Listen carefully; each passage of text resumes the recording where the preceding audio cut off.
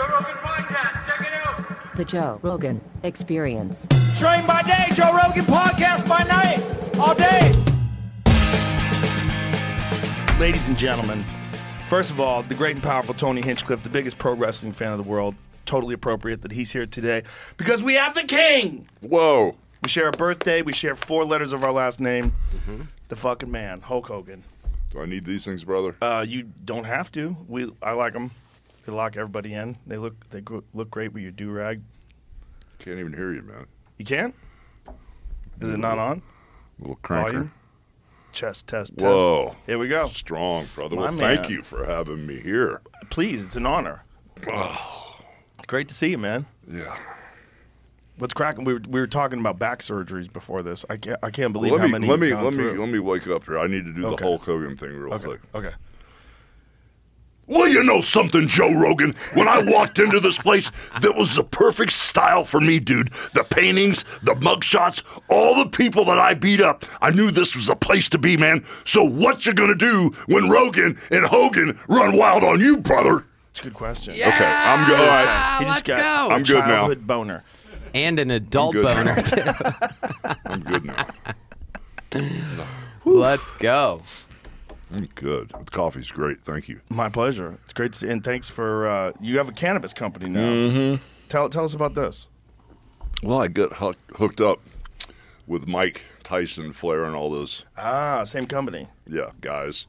And our buddy Chad put the whole deal together. And there's kind of like, it's like the Italians, you know, there's an open lane, there's more room at the table for one more to Right. eat. Yeah. And it was a situation we started talking about the CBD stuff, the energy, and the sleep stuff, and the whole nicotine thing. And there's a way to wind backwards from all the crazy, crazy bad stuff that a lot of us have participated in over the years. Yeah. And so it just made sense to move in that direction. And, you know, my brand's been around for so long, there's a lot of people that we really think we can help out with this stuff. So that's why we're going down that road, because a lot of my boys, you know, from the pharmaceutical side of things, made a lot of missteps and aren't around today, where I think this could have been a situation that might have helped them wind down from that crazy high they were on from the crowds and the lifestyle and everything to be able to settle back and become who they really are, you know. Also, pain management. Yeah, that's a whole nother trip, brother, because I've had 25 surgeries in the last 10 years. So when people say, hey, you know, the wrestling's fake, it goes right up my ass. Because at the end of the day, it's predetermined. If you and I are wrestling, they're going to tell us who's going to win or lose. But all that stuff that happens in the middle, it hurts. I mean, you know, and you know, it's a rough way to go. So Well, I've said it before, and I'll say it again. I think you guys have literally the hardest job in all of show business because you're out there on the road. How many days a year in your prime? well, we were talking earlier when I was doing this full time before this John Cena and The Rock and these guys came around. I was really flying 300 days a year. 300 days. And I was wrestling 400 to 450 times a year. Jesus. I would wrestle twice Wednesday, like a Saturday morning. I'd sell out the Philadelphia Spectrum at 1 o'clock, and then that night be in Madison Square Garden. Wow. Then Sunday in 1 in the afternoon, I'd be in the Boston Garden, and then Sunday night I'd be at the LA Forum. You know, so it was a pretty good stretch. You know, and That's an insane amount of work and an insane amount of punishment on your body. When, especially knowing what you did and the way you would fucking drop down. I mean, how many of those impacts? Oh my God. Do you think that you've experienced? thousands. I mean, now when I see it, you know, the guys are younger, faster, smaller athletes, but they're super athletes, you know. And the equipment, the rings they have, oh my God, it's like they're perfectly made where, you know, I'd go wrestle Andre the Giant in let's say, Baltimore Civic Center, and instead of the normal 18-foot ring, it would be a 22-foot boxing ring. It would be harder than the concrete. And Andre would go, don't go down, you know, which means if you fall down, you're not going to get back up. You know, so we'd actually have a match on our feet because Andre was like the boss. He was the leader, you know, and he was my guy. So, you know, the equipment's so much better now. A lot of the guys getting hurt today are getting hurt because of how athletic and the crazy stuff they're doing. But, you know, we were just getting hurt from just pounding on each other so much. I remember watching Brock Lesnar do a front flip and land on his head. And I'm like, any other human is paralyzed from Yeah. that. Any other human. To be 300 plus pounds, to be built like a fucking superhero, and to do a front flip and land on your fucking head. Most people are dead. I think it was a backflip. I think it was a moonsault, right? Was it? Wasn't Yeah, a I think moonsault. so. You would know more It was than like anybody. an inverted. Yeah. He stood forward looking at you. It was like an inverted. So it flip was he trying forward. to- There it is, Tony. Oh, it is forward, yeah. Look at the fucking watch him invert. size of Oh, it. it was a forward backflip. And he Jesus landed on his Christ. own head. Oh, my God. Dude, that's insane. Yeah. Most people are dead. Yeah. Yeah, Most no doubt. people are dead. Well, I mean, I don't know what permanent damage he suffered, but by the way, he went from that to fight in the UFC. Yeah. He fought in the UFC after that, Well, which is insane. Well, I got him first when he came back from the UFC. Okay, and I was kind of like winding down, putting guys over, and doing my thing. And Vince goes, "I want you to work with Brock." I went, "Okay." Well, I knew his buddy Brad Riggins, who was he lived in Minnesota. He was the coach of the Olympic team several years back. And so when Brock was in high school, we had heard of him. We kept an eye on him, you know. But when he came back from UFC, they gave him to me first, and he was really intense, brother. You know, he was really intense. So my whole thing is we always grab somebody and squeeze them and give them the office. Like, if you got my head and you're about to break my neck, Right. I'll give you the office so you Right. lighten up, you know. And I squeezed the piss out of him, giving him the office, and finally I just started calling him Broccoli. And I said, "Broccoli?" I got him to laugh a little bit. I said, "Let me tell you something. If you keep hurting me in here, if you don't loosen up on the old man here, I'm going to make you look really, really bad because you're going to be in here by yourself." You know, I used to tease him all the time because he's a really good friend, you know. And so when I got him first, he was really, really intense. And now he's turned out to be one of the best workers this business has ever seen. Yeah. I mean, he draws money, he backpedals, he sells, he's got instinct. He's, you know, got placement, he knows where he's at, he listens.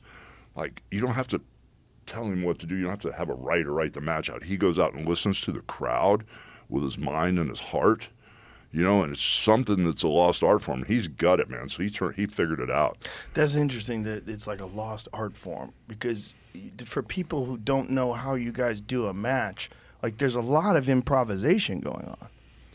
Yeah, if you're really good at what you do, you're in the back, and all of a sudden, if you're really good at what you do, back in the day, I'm talking old school stuff, the referee would come to you and say, "Hey, you know, Hogan, they want you to go over Piper with a leg drop, or they want a count out, or whatever." You know, so knowing that, you know, Piper was so good at what he did, or Mr. Wonderful, a lot of guys I worked for, we'd be, if we were in the same dressing room, we wouldn't even talk. "I'll see you out there, brother. You're going over tonight." "Okay, I'm going over." It was that good, you know, and the crowd will tell you what to do if you listen. And you guys have worked together so many times. Yeah, and I mean, there's a lot of times where you run into guys like Chris Jericho. First time I ever worked with him, you know, they wanted Jericho to put me over, and Jericho and I went out there, and I didn't know what to expect, and he was brilliant in the ring. It was like magic. We didn't even have to say a word. I told Vince, I said, "Give me that guy every night. That's like a day off," you know. I didn't get hurt at all. What's incredible with Brock is that Brock went from pro wrestling to being the UFC heavyweight champion. I mean, and did so with such a short amount of time of training in MMA. I mean, obviously he had a spectacular amateur wrestling career. He was a legit top flight amateur wrestler and a fucking genetic freak. All those things. But to be able to make that transition to winning the fucking world title against a guy like Randy Couture, I don't think he gets enough credit for what I think a lot of people say. "Oh, he was so big and he was this and that and he did steroids," and there's all these excuses. Like, you don't understand what that guy did. Like, what that guy did is nothing short of insanity. Like, no one's ever done that before. No one's ever gone from, I mean, the way he did it too, and to fucking to get in there and beat a guy like Randy, who's, you know, one of the best of all time. Like, Randy was a real pioneer, and Randy was still really at the top of his game back then. It wasn't that, it was just, he was just fucking a freak, just a real freak. Like, I always said that if, like, that guy, like, fresh out of college, like, if we were in a different era, like, if he's coming fresh out of college today, and someone like Faraz Sahabi or, you know, Henry Hooft, like some top flight MMA instructor gets a hold of him as a young man and teaches him how to strike, where he's comfortable and he can move just like elite guys of today, fuck. He would have been unstoppable. He would have been unstoppable. He's a monster, brother. He's a monster. He still is. Still is. He's like the biggest genetic freak maybe I've ever seen in the sport. Me and my crew used to go to the Royal Rumbles for a few years back. Yeah. And there's 30 people. One comes out every minute. And that's where you really see what a freak he is. Because it stands out amongst 30 other wrestlers. You can tell with 2, but with 30, and he comes in and he's flying. He's faster than the other people. He's stronger than the other people. It's the closest thing to it is like watching LeBron James play basketball. You're like, how does he move like that? He just got to the hoop in 2 steps, and that's what he's doing in the wrestling ring. You ever see his NFL combine numbers? He had like legit top flight combine numbers, like ridiculous numbers. See if you can pull those up, because just a fucking freak, man. Yeah. Like a real rare one. Very fast, too. Like his run was fast. Look at this. 6'3", weighs 283 pounds, a 40-yard dash of 4'7". 4'7". That's crazy. At 283 pounds. It's insane. Jumped 35 inches vertically and 10 feet from the standing long jump. 10 feet. He's hurling He's hurling almost 300 pounds, 10 feet. He can bench 225 pounds for 30 reps. 225 for 30 fucking reps. That's crazy. Dude.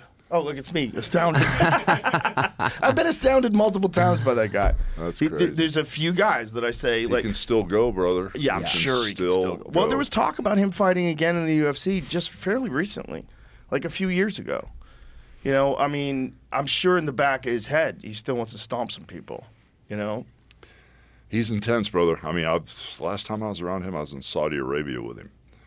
He's real intense. He hasn't changed a bit. I mean, the guy he goes and fights Frank Mir, who's a former UFC heavyweight champion, right into the top of the food chain, gets leg locked, comes back and beats Frank Mir in the rematch, just beats the shit out of him. I mean, he was the real deal, man. And a lot of people don't give him enough credit. And then there was the problem with the diverticulitis, so he had to get a long section of his intestine removed, I believe. Yeah. I believe it was his intestine. Well, he eats everything that he hunts. That's the deal. Yeah. So he's always out hunting stuff. I don't know how you get diverticulitis. Anthony Bourdain told me it's a real mystery because you could actually get it from a seed. Like a seed gets stuck. He goes, it's not just like people say, oh, he ate too much meat. That's not necessarily the case. He said there's a lot of things that could have happened. But either way, so he has that, and then he comes back and fights Alistair during the Juicy Juice days when Alistair was on everything known to man. Yeah. Wow. I think he just got kicked in that spot, right? Exactly. Is that what happened? By a K1 Grand Prix champion. Like, Alistair Overeem was the elite of the elite for kickboxing, and he was saucy. I mean, he came in saucy. There was no USADA back then, so you just had to pass a test on the day of the weigh-ins, which is like an IQ test. Yeah. And then just using all these masking agents and shit. There's like, it's a different world back then.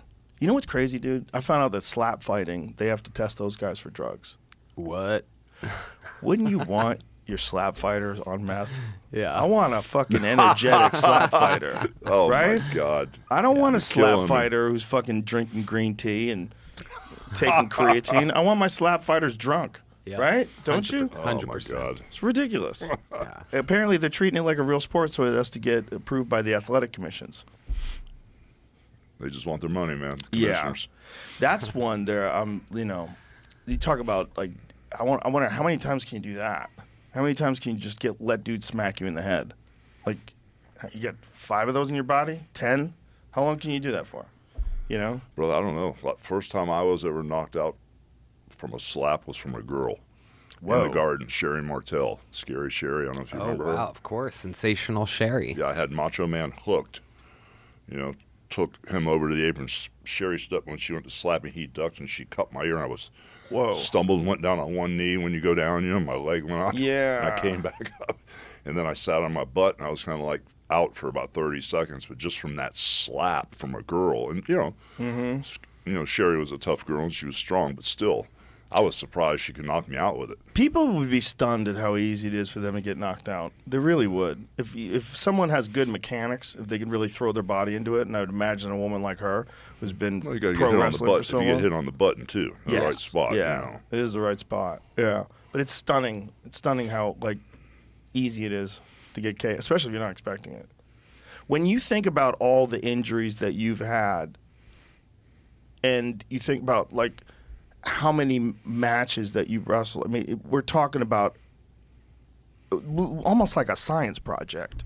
Like how many human beings have gone through that amount of punishment over that long period of time? And before you, there wasn't really a lot to gauge before you guys. Because like, what year did you start wrestling? 77. Oh my God. What? That's insane. 77 all the way up to Brock Lesnar. Yeah. Isn't that wild? Yeah. That's that's incredible. So like the amount of just physical collisions you've had with gigantic men, it's off the charts. Well, you know, Yeah. I hate to keep going to the back in the day thing, but you know, when Please I do. first went to New York in '78, I'm sitting in a dressing room. You got King Kong Mosca there, 340, Swede Hansen 350. Of course, you got Andre the Giant there. I was like 300 pounds. I was like a medium-sized guy. You know, when I first went up to New York, I was like, holy crap. You know, so it's, and you know, that type of people pushing on, you know, especially back then, it wasn't all the high spots and the jumping up in the air and diving over the top rope. You stayed in the ring, grabbed a hold and wrestled and kind of would fight your way out. And, you know, if they were going to choke you out in the middle of the garden and the lights are 120 degrees, you got to learn how to breathe through it and think through it and know the reversal. So there was a lot of grinding with people that were big, so it kind of like wore you down, you know, a lot more than me and Jericho or me and The Rock doing our thing. It was different back then, the physicality of it. So you started in 77? 7, yeah. 77. And what was the first match that you did? Like, how did you get into it? Like, did you Oh, my amateur gosh. wrestle?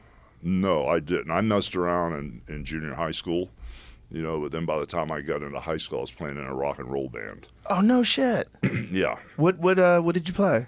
Well, I started out playing guitar for several years, and my dad had bought me a guitar. My dad was a construction worker, and he bought me a cheap guitar, and I took guitar lessons. So, you know, through junior high school and stuff, I was playing in these little garage bands on the weekend. And then by the time I got to high school, we were going up to the University of Florida, Gainesville, and playing for the fraternities and having a blast, you know. So I started, you know, playing music that, you know, for many, many years. For 10 years, I played music to make a living, anything to avoid working a real job. And then, you know, I started making good money, you know. When I was in high school, I ended up, you know, having to leave home when I was 17, as per my father's request. And I, you know, lived in a hotel over on Davis Island in Tampa where they had this kind of like the disco era, like the Tower of Power, the syncopated music, that dun-dun-dun-dun, you know, that real funky stuff. And I started playing bass in a show band there.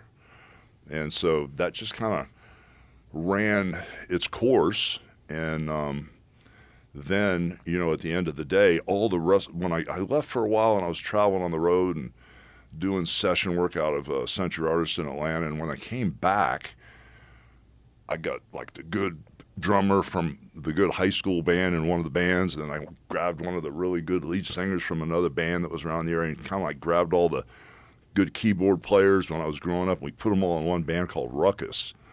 And yeah, there Look it is at right that. there. Whoa. How'd you do that, man? Jamie's a wizard. How'd you do that? Jamie's a wizard. What's up with that, Willis? How'd you do that?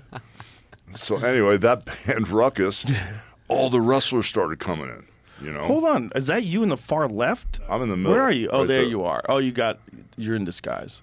Yeah. Kind back. of. I don't know. That looks like He's in the Hulk back, Hogan. but to he's me. in the back. Well, the thing is that like you're kind of kneeling. That's why I was I'm confused. It sitting looks on like you're something. sitting on I'm sitting something. on Yeah. something. The other guy in front of you is sitting too. It's Anyway, like, all the wrestlers kept coming in, right? well, you must have been towering over these dudes, so you probably had to sit. Yeah, I'd started lifting weights, you know, when I was 18. Oh. And I was... Which is unusual for a band, Oh, there's right? another band, yeah. Look at that. Look at that's you. Wow. Yeah, that's kind of like a funky little disco-type band I was in. I remember very clearly when I was a kid. watching Rocky 3 and watching you in Rocky 3 and saying, like, what the fuck do you do if someone's that big? Because this is like during my martial arts days, and I remember watching that movie going, there's nothing you're doing. You're not doing anything. If he's getting old, you're so fucked. That's Yeah. That's crazy. It was so wild. That's crazy. It was so in tribute to pro wrestling too. Even the way you talked to him after the match. Yeah. It's like he thought it was real. He didn't know what the fuck was going on, and after he was like, "Hey, that was a good job." Like, and it sort of let everybody know a little, maybe one of the first ever windows behind the scenes where you could see what the top flight pro wrestlers actually do. Like, you can call it fake, but it's not. There's nothing fake happening. It's like it's just orchestrated, or at least there's a predetermined outcome. But the fucking physicality. It's bananas. Well, I got to give it to Stallone. He took all the hits and all the bumps, and he was an animal. Yeah, I kind of messed his collarbone up, by accident. But he was amazing. I mean, I remember when I was going to go do that film, Vince McMahon Sr. fired me because of that movie. What? I'd got the call. I didn't know there was a senior. Oh yeah, Vince Sr. That's what I started working for, brother. Yeah, Vince McMahon. So it's Senior. not the Vince McMahon that's an old guy now. No. His dad was the start. When I first went to New York in '78, Vince McMahon Sr. had a couple, Phil Zacco and a couple partners, and Vinny Jr. had one building, I think, in Cape Cod, and Vince would come in once every 3 weeks. He'd hold a stick like Mean Gene, So when I first started there, 70, and however long I lasted till probably mid '80s, and I told Vince Sr. I got this crazy call to come out and do a Stallone movie. First, I was in the dressing room, and Gorilla Monsoon gave me the note. I went, yeah, right. I threw it away because, Stallone was like 150 feet tall in the public's eyes. And I saw Rocky 1 and Rocky 2. I was like, oh, my God. So I said, yeah, another wrestling joke, like pooping in my bag or putting lots on my stuff, So I split to Japan for like 8 weeks. And when I came back again to TV again in Allentown, they handed me a Western Union letter, this time from Stallone. So I flew out there and talked with him and got in the ring with him and did a couple things. If you want to hear about that, that's a little different. But what would you do? Well, when I went out there, I just had my nose broke in Japan for like the second or third time. And when I went out there, I was so enamored and such a fan of his. He goes, he had a guy with one of those big cameras, old school cameras, when I came in. So I knew I was on camera, so at least I knew that much back then. And so he goes, hey, let's just get in the ring and move around. I had jeans on and cowboy boots. He goes, let's just get in the ring like this. So he goes, I'm going to try to hit you. I said, well, if you want to, you can hit me in the nose, because I saw the camera. I thought it'd be cool if he splattered my nose. That's how crazy I was when I was This is right younger. after nose surgery? No, I didn't have nose surgery. It was right after I had my nose broken. Oh, you just had it broken again. Yeah, okay. I flew back to TV. I'm just assuming you had it fixed. No. Andre would fix everything for you. Yeah. He'd just stand right behind you with the thumbs and push everything down. But so I got in the ring. He goes, try to hit me, And so when he went to hit me, I just grabbed him. I said, I don't want to hit you. He goes, well, hit me. Give me everything you have. I said, no, brother, you don't want that. I said, there's a certain place I can hit you harder than others, but if I hit you as hard as I can, it's not going to be cool. He goes, well, give me 50%. I went, I really don't want to. I said, what is going on with Sylvester? No. He was, because they were filming this whole thing. Right? So I said, well, you try to hit me, I'll grab you, I'll bend you over, and I'll hammer you between the shoulders. And I hit him. I probably gave him 50%. And as soon as I made contact, his face hit my cowboy boots. And he came up, and his lip was bleeding. He said, oh, that's perfect. And so he was all excited, just because I hit him. What a psycho. Yeah, and then we got out of the ring, and he goes, you're a fake wrestler. Boxers can kick a wrestler's ass anytime. Get mad. So he wanted me to do an interview, right? So I did, let me tell you something, that whole stick. So he goes, I want you for the film. And I've never had an agent. I've never been in a movie. I don't know anything. He goes, I'll give you $10,000 to do the film. Me being the negotiation genius that I am, I want 15. I want 15 grand.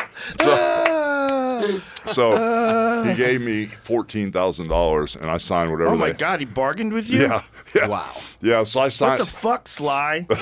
You're stealing. Yeah, so I signed whatever he wanted back in the day, and that was it. But How rude. yeah, but You no. wouldn't even give him the 50? That's some But- negotiation but the- bullshit right there. But to go backwards, I Sly. had called Vince McMahon Sr. that night from Fall River, Massachusetts, because I was wrestling at a high school in Fall River, Massachusetts. And I called Vince because he was my guy. We were really good friends on top of him helping me, giving me the break, Vince Sr. I called him in Fort Lauderdale and I said, brother, I'm leaving tomorrow to go to L.A. to do this film. He goes, no, you're not. He goes, it's midnight now. You have to be in Charlotte at noon for TV with Crockett, because that's where Flair and all those guys were. He was sending me down to that Southern swing wrestling thing. I said, no, I told you I'm not going to do that. I said, I'm going to go do this movie, and as soon as I'm done with the movie, I'll come back. He goes, well, don't come back. You're never going to work here again. Never. So I went, okay. I was single at the time, spending 20 to 24 weeks a year in Japan. Had a great hookup in Japan being single with my friends and all the stuff that was going on there, And so I went to Japan, and the movie came out, and all of a sudden, this guy, Vern Gagne from Minnesota, called me and wanted me to come in there. So that was the place everybody wanted to go. Wrestle in the AWA for Vern Gagne. I don't know if you've heard of it. Of course, yeah. 4 days a week. He pays you better than any of the promoters. And I just stumbled in right behind this guy, the Crusher. He was like the Hulk Hogan of the Twin Cities and that whole St. Paul, La Crosse, Wisconsin area with Brock Lesnar and Brad Riggins, all those guys live. So Crusher was walking out, I was walking in, and I wouldn't let anybody see my face. My arms were legitimately 24 back then. And I'd throw my arms up and I'd go, hey, if you guys want to see my face, you got to buy a ticket. I was trying to be a bad guy. And I'd do all my interviews with the back to the camera. My back was this wide back then. And they wanted me to wrestle Jesse Ventura. And Jesse Ventura was the one that actually turned me babyface. As soon as I walked out, they booed the piss out of him and cheered me. So I had that little run in Minnesota for 3 years. Then we were coming into New York. Vern Gagne was going to buy TV time on Channel 9 and all up and down the East Coast. That's when Vince Jr. came back and said, hey, brother, I want you to come back to New York. And we had a talk. He came to my house in Minnesota at 5 in the morning. We shook hands, and we did that whole worldwide takeover. Wow. Vince called the shots, and I went out and did the dirty work, flying around and going to all these places I shouldn't go. Good for you sticking to your guns and doing that movie. I can't imagine if you weren't in that movie. That was such an important scene. Well, what's crazy is that you were told that you'll never work in WWF again, and it was before you God, I had hair became back then. Oh, my God. Wow. This is such a fucking great scene. You're so much bigger than him. It's so ridiculous. Fun scene. That was weird because, brother, right before if you came to my house and my mother was still alive, she would want to know your name, and she had a pencil. She would measure everybody, What? Your Measure, mom would she measure would everybody? she had a thing, Like bro. adults? Come on, man, that was her thing. She had a thing. Yeah, everybody, kids, adults, and your name would be next to the pencil marker, right? That's amazing. So when I went to do the Rocky movie, I was 6'7" on the nose, and I was like 330 pounds. I had like a 34-inch waist. I was in crazy shape back then. Yeah. And so right before my mom passed away a few years ago, she goes, Terry, I want to measure you. I said, okay, Mom. This is after 10 back surgery. She measured me. I was 6'4". Wow. So I lost that much 3 height. inches of discs. Yeah, between the Leg drop after the leg drop for drop. 40 years, and the back surgeries, and the knee replacements, and the hip replacements. It changes your whole look. Yeah, that's what happens when old people shrink their backs. Easy A on lot the of it old, is but easy on the old, brother. I deterioration. just turned 70. Take it easy. I just turned 56. We have the same birthday. August 11th. Yeah. Happy birthday. Thank you, sir. Thank you. Happy birthday to you, No, too. Hemsworth has the same birthday as Really? Yeah. Crazy. Yeah. Yeah, what are the odds? 365? Well, no, probably huge. Well, have you heard of the birthday paradox? The birthday problem? Yeah, how does that work? It's one of the craziest things ever. It's some statistical anomaly where if you have, I can't remember the exact number, but I think it's like 45 people in a room, for some reason, 2 people will have the same birthday. Birthday paradox, known as the birthday problem, states that in a random How does he group of keep doing 23 people, there are about 50%. Jamie's the goat. How does he keep When doing you go that? to other podcasts, you'll be confused as to how incompetent those people are. I can't believe I get to watch Hulk Hogan learn what Google is. No, it's learn how good Jamie is at, like getting I these know. things. I need 20 to learn that too. So a random group of 23 people, there's about a 50% chance that two people would have the same birthday. Wow. That's I weird. wonder if that then if you get to 46 people, if it's 100% chance. Oh God. Crazy. Wow, it goes up. Interesting. With 100 people, it seems like it's gonna happen. That's so weird. Yeah. Yeah. You know what's even weirder? People who give a fuck about their birthday. Shut your mouth. Yeah. You know? Oh, it's my birthday. I guess I get it if it's girls. For some reason, that doesn't annoy me. When dudes get really excited about their birthday, like, come on, bro. Yeah. I'm not your mom. That's true. I think 40 hurt worse more than 70. 40 did? Yeah, it hurt worse more than 70. Oh, fuck. I'm 10 months away from it. Dude, trust me. Just stay healthy. It's a number, for you. Yeah. But the guy like Hulk, the thing about you is just the amount of punishment that you put your body through. It's not your mind. Your mind's in a great place. It's just I don't think people, the average person, truly appreciates the unbelievable amount of punishment you guys go through. But it's not just me. Yeah. You know, my girl Sky that I'm engaged to, I had to slowly bring her up to speed because, number one, I didn't want to run her off because all the crazy lifestyle and my friends that are around and all the stuff I've been through. There's been a few controversial situations I've been through. Oh, yeah. But just with the injuries, I mean, I took her to 30th anniversary Monday Night Raw because I opened the show, and so she's starting to see that it's not just me. All the guys kind of walk like I do when they're all hurt. And you see a lot of stuff on TV with these A&E things and Dark Side of the Ring where they show you how beat up these guys are. So, it's what the business does to you. And yeah, I mean, you're playing. You're in a rally where you're smashing cars into each other, but the car's your body. Yeah, I mean, and a lot of guys. I mean, like Brock's an animal. Kurt Angle's an animal. Believe me. Oh, he's too much. And a lot of guys have come through, like Rampage Jackson, King Mo, Tito Ortiz. We've had a bunch of guys come through, and whether they're there a day or 3 or 4 days, they go, "We don't want to do this to our body." Yeah, isn't that crazy? And they're in the ring. I mean, after the first day, if you can lift your head up off the pillow without having to pick your head up, you're fortunate. Just 3 or 4 hours in the ring the first day. But a lot of these guys realize this. I have to do this crap every night to myself. What has helped you the most in terms of like alleviation of pain or bringing back your movement? Like what has helped you the most? Well, I don't have the movement back. I've had a real hard time, just doing normal things. I can't. From the back being fused? Yeah, the back and how many discs are fused? Everything's fused. The whole back. I've had 10 back surgeries, but the thing is, my knees and my hips are so old now because I had the left knee scoped 3 or 4 times, the right knee scoped 3 or 4 times, then I had them replaced. Then I had the hips replaced, and they're all over 20 years old. Oh, boy. You know what I mean? So it's kind of like they said, "Oh, you can't wrestle with a knee replacement." I was wrestling with 2 knees and a hip replacement. At WrestleMania 18, I was dragging the Rock around the ring for a half hour.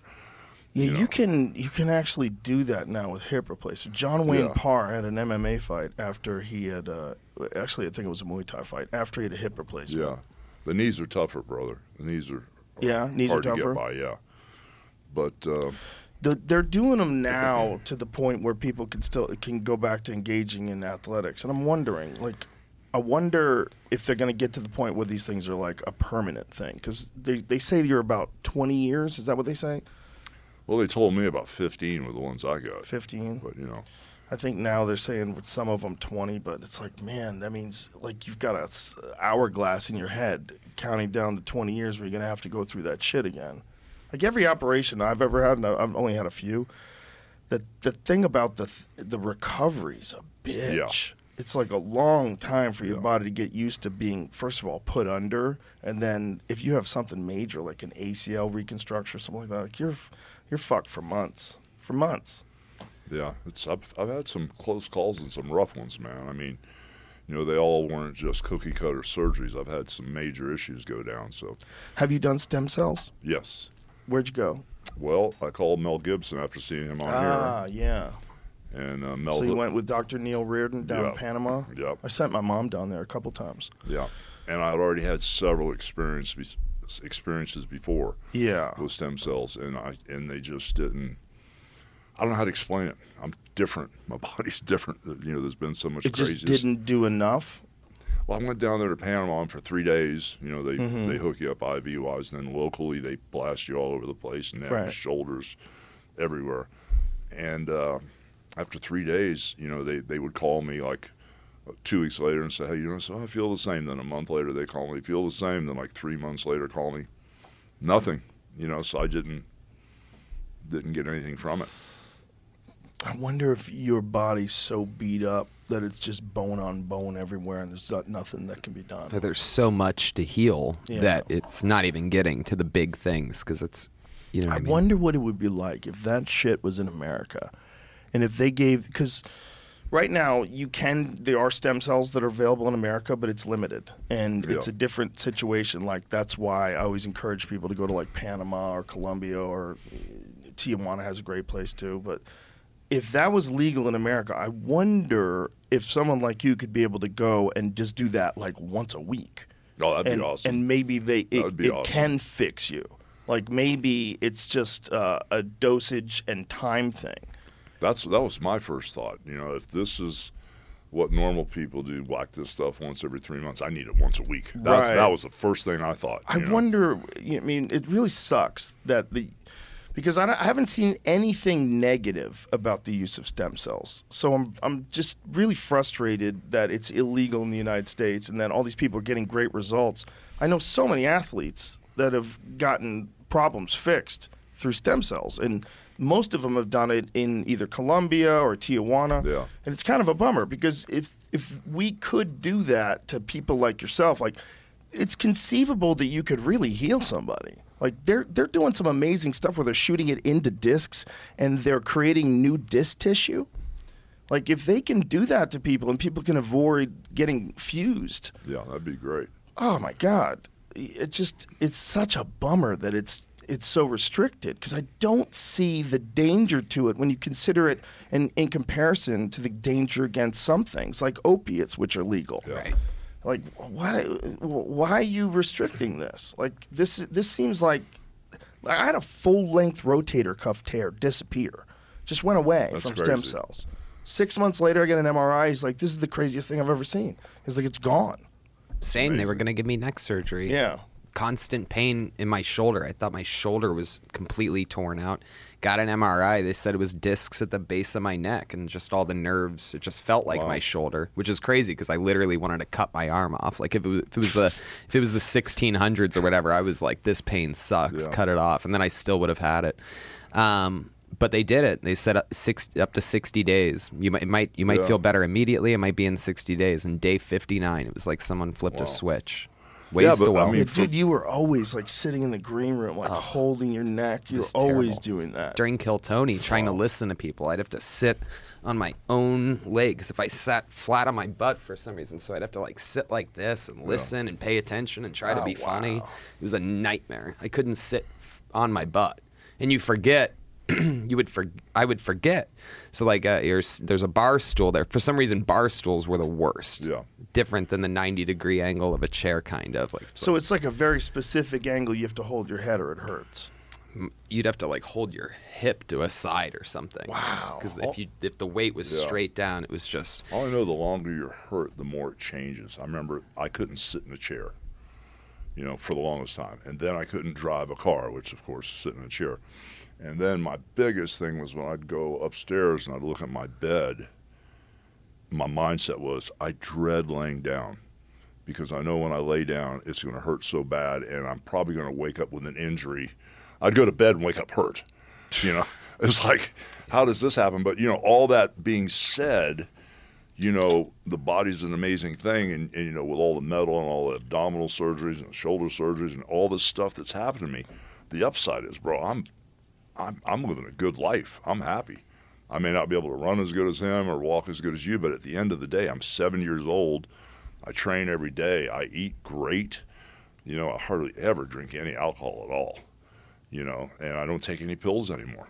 Where through all those surgeries, the doctors are just banging me with these pills and different things. And the thing that shut me down completely, where I said enough's enough, is when they hit me with the fentanyl stuff. They almost killed me with that stuff. So that's when I said, I'm done. And I didn't even know they gave it to me. But morphine and Dilaudid and none of that stuff worked on my back. I'd had so many surgeries. If I see I'm just barely moving my little finger, I just move my leg that much, I'd just scream like a wounded animal because everything was so torqued. And then there's one night when I don't know what I was taking. I guess they had me on the fentanyl things you stick up under your gums and the patches on my legs and the lollipops. Remember one night my body just completely torqued and my head and shoulders were facing the opposite way. And it took a bunch of EMTs to get me out of the house. And when I came back, I said, that's it. I'm done. And I called one of my buddies in LA and they prescribed the fentanyl to me. And the insurance didn't cover it, so it was $2,000 every 2 days. And the pharmacist says, I've never seen anybody on so much fentanyl and still be alive. And so that was the prescription they were giving me because my back was so bad. They cut on me so much and compromised the structural integrity of my back by cutting so much bone away that I was just a mess, And so 1 year, if I went to L.A., another buddy of mine in Atlanta said I can get you off it in 6 months. And I laid out everything I had, and I said, I'm going to get off this crap in 2 weeks. 2 weeks. And I had these 150 milligram patches that go on my legs, and they would give me these 280 fentanyl pills, and you'd have to stuff them under your gums in the morning and then at night. And they were giving me 15 of these 1,500 milligram lollipop things to eat during the day. That's how drugged up they had me. And in 2 weeks, I laid it all out, and I told my ex-wife at the time, I'm going upstairs, bring me about 15 gallons of water. I don't want to see anybody. And first thing I did was cut the patches in half and put them on my legs like an idiot. And I called my pain doctor and told him what I did. He goes, take that shit off your legs. That's how people overdose. Because they're time released. And here I'm cutting them in half and putting them on my legs, so I'm getting the full-blown. Oh, no. Yeah, so I pulled them right off. Thank God. I mean, I called him right away to tell him what I did. And so that would have been my first mistake, But I sat up there, and I was there almost 2.5 weeks, and I sweated through the bed all the way through the mattress and stuff several times. I had people come in and check on me, and I saw my ex-wife's teeth come out and talk to me. And I saw a plastic squirt gun come out of her chest, and this is coming off the fentanyl. Wow. But when I came off the fentanyl, I'd lost 35 pounds. Wow. And the only other time I had it was when and I was clean. Completely done. The only other time I had it was after a shoulder surgery when I got an infection. They had me on a drip line. And I kept telling the infectious disease doctor, I feel like my light's going out, brother. Every time I do a 2-hour drip in the morning and a 2-hour drip at night, I feel like my light's going out, like I'm slowly dying. And, the infectious disease doctor goes, well, I give the same dose to 80-year-old ladies. You need to man up. So I went, okay. I'll man up. And about day 13, I went down, and I told my housekeeper, I said, Jay, I feel like I'm going to faint. And I passed out, did the splits, balls and butt on the ground, never done the splits in my life. Hip pops out, knee replacement pops out. And when I wake up, the EMTs are sticking a needle in my arm. I'm going, what is that? And they're going, oh, we're giving you something for pain. I said, well, what is it? And they go, fentanyl. I went, oh, my God. So they shot me up with fentanyl. I didn't even know it, but I didn't get back on the train again, you know what I'm saying? But since then, after having 25 surgeries in 10 years, since then, when I drink my coffee in the morning, if I'm really, really hurting, I'll eat 2 Tylenols. And then later in the day, if it was to get really bad, because I need a cup of coffee about 4 in the afternoon because I'll start to nosedive. Sometimes I'll take 2 more Tylenols later in the day. Sometimes I won't, but done with it all. That's why the stuff we brought in, what I've seen with all my buddies and all my wrestlers, there's got to be a better way than these opioids and crap, Do you use CBD? Yes. Do you take it edibly? Do you use it as a muscle balm? Like, how do you use Well, it? we got the drops, and then we've got the gummies, the CBD gummies. Yeah, you know, those are for great. Sleep. Yeah. Man, they've helped so many people that I know with Dude, I don't need to with take anything. arthritis. I Yeah. don't want to bring it up, but yes, that's something else I've inherited from my parents. Because before my mother passed, my mother lived to be 88. I mean, my dad lived to be 88. My mom lived to be 90. And their hands are just twisted and crippled, you know. And you know, when I was in my prime wrestling, seeing my parents all the time, and you know, because they live close by me, they'd say, "Terry, you need to be careful with that wrestling. You know, it's going to make that arthritis kick in." I said, "Mom, knock it off. I'm not going to get that crap."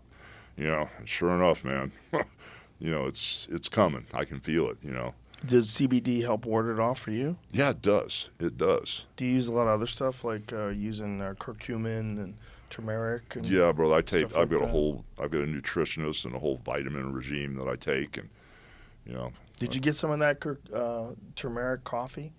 I don't know what I got. This yeah, I coffee's think great, man. That's what you got. That's the Laird Hamilton one. This is Laird great. Hamilton gave us a machine, and he has all the he's a That's the surfing guy. yeah Right? he's a freak, like a real physical freak, and just guy's a maniac about training and recovering and nutrition, and so he has this superfood coffee line where it's like turmeric, coconut oil or coconut milk, and he blends them into these different coffees, and it's just you press a button for whichever one you want, but they're all like super healthy food coffee, and it tastes great too. It's very addictive. This is going to really sound weird to say because I've never admitted this in front of anybody, but I wanted to be him. You wanted to be Laird Hamilton? When I saw him riding those big waves, bro, that big, tall, blonde guy that was built Yeah. like crazy, I said, man, I wish I could have been him instead of me. That's crazy because you're Hulk Hogan. No. Can you imagine riding one of those waves, bro, the rush? I have several friends that are big wave surfers, and I am in awe. I am in awe. I can't. Just the risk you're taking and the way they're able to adjust their weight and balance on a fucking wave of energy coming from the ocean. On a short board. It's crazy. I mean, that's insane. Bro, you fall off, you may not come out of that No, thing. you might be dead. You might get knocked unconscious by the force of the water. I mean, just the amount of water you're talking about is so insane. You're going to get driven to the bottom of the ocean for sure. You could bang your head off a rock. I mean, these guys are fucking maniacs. Yeah. And they're some of the nicest people. Do you surf? You know, I used to. My old attorney, Henry Holmes, old school gangster entertainment attorney, he was the president of the Malibu Surf Club. And right there where the wall was, I kept a home in Thousand Oaks and in Westlake for 23 years during my first marriage because my first wife's family was from there. So during the summer, I'd spend a lot of time out there when the kids were out of school. And Henry being my attorney, I was always hanging out with him, and he took me down to the wall and taught me how to surf, you know. And those little baby 2-3 foot breakers, real consistent right there.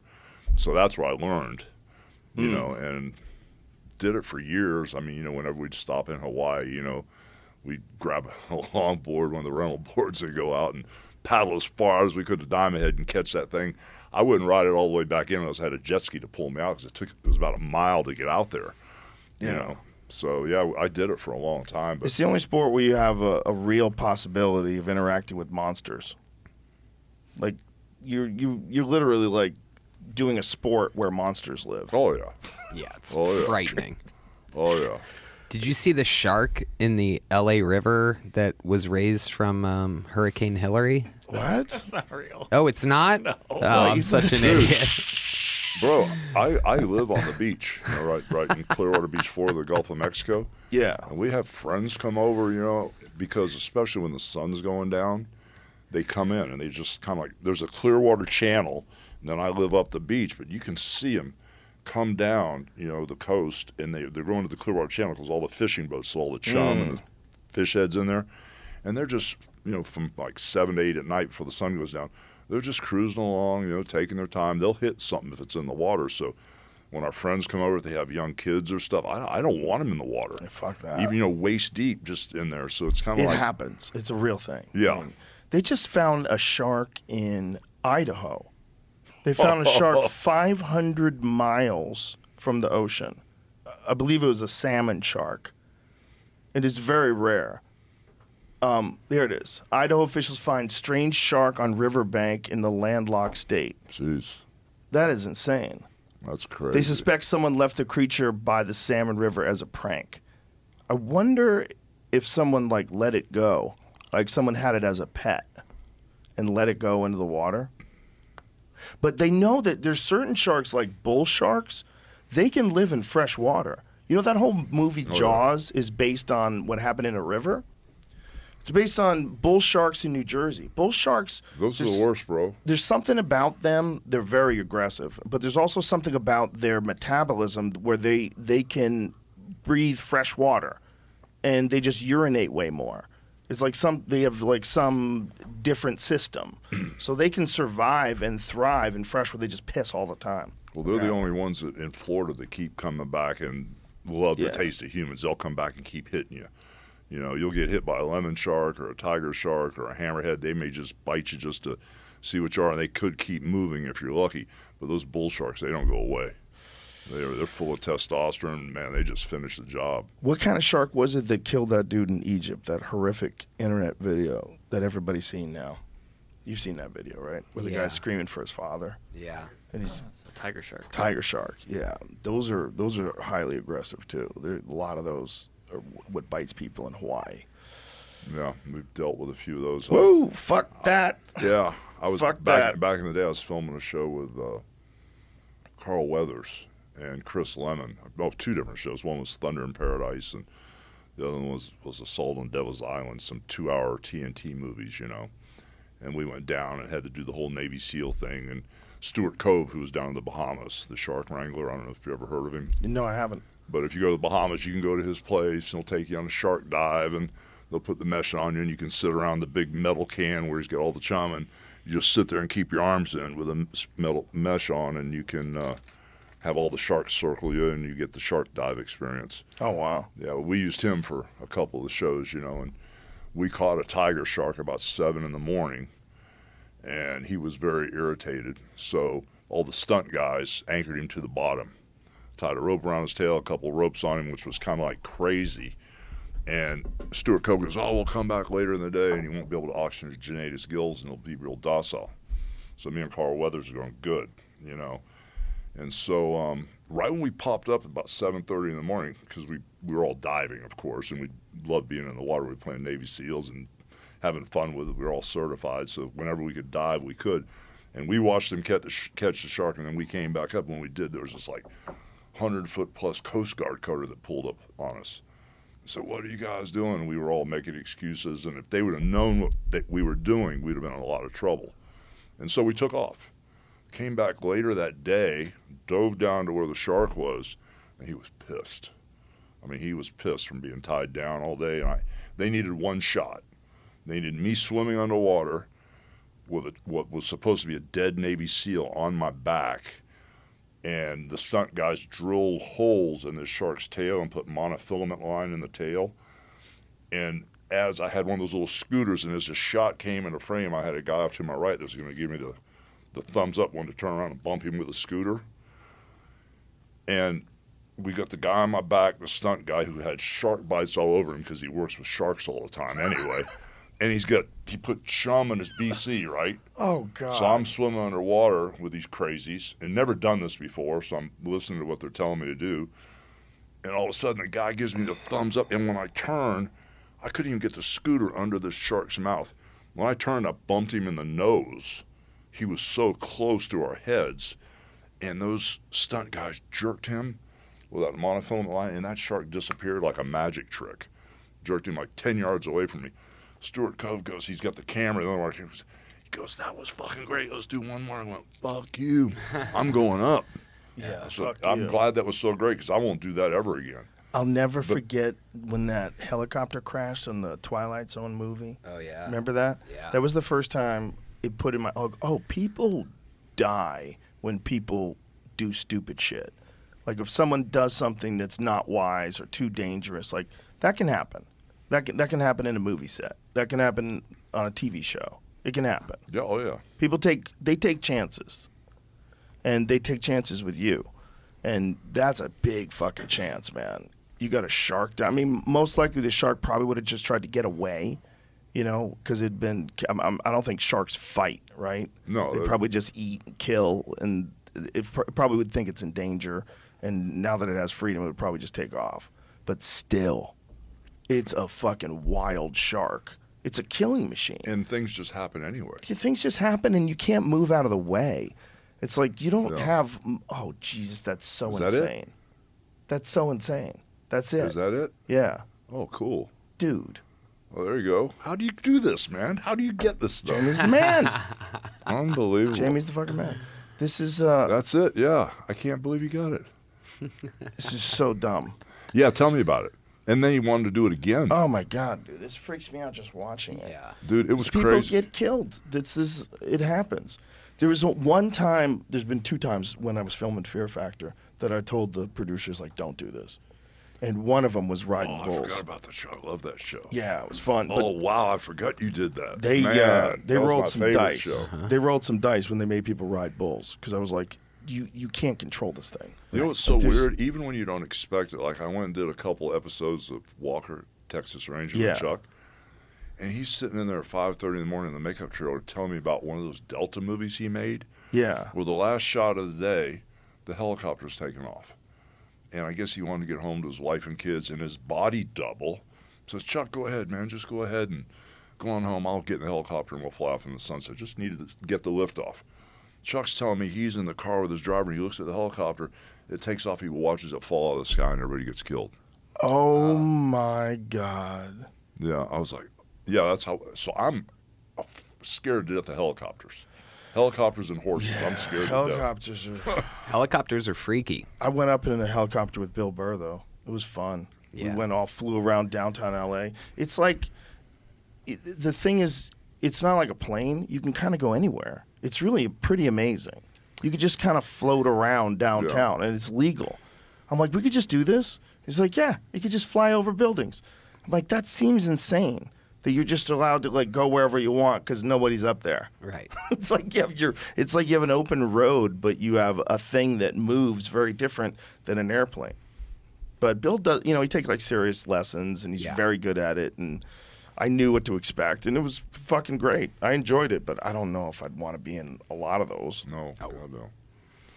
No, if stuff goes out, it's not where you want to be. Yeah, that An happened airplane, recently you in can- Hawaii. Yeah, you can glide for a long time in a plane and a lot of other things. You can survive on a boat if the engine fails for a while. Yeah, for helicopter, they have some sort of, I think it's called auto-rotating, Yeah, but but you're hitting hard still, no Yeah. matter what. You're coming down.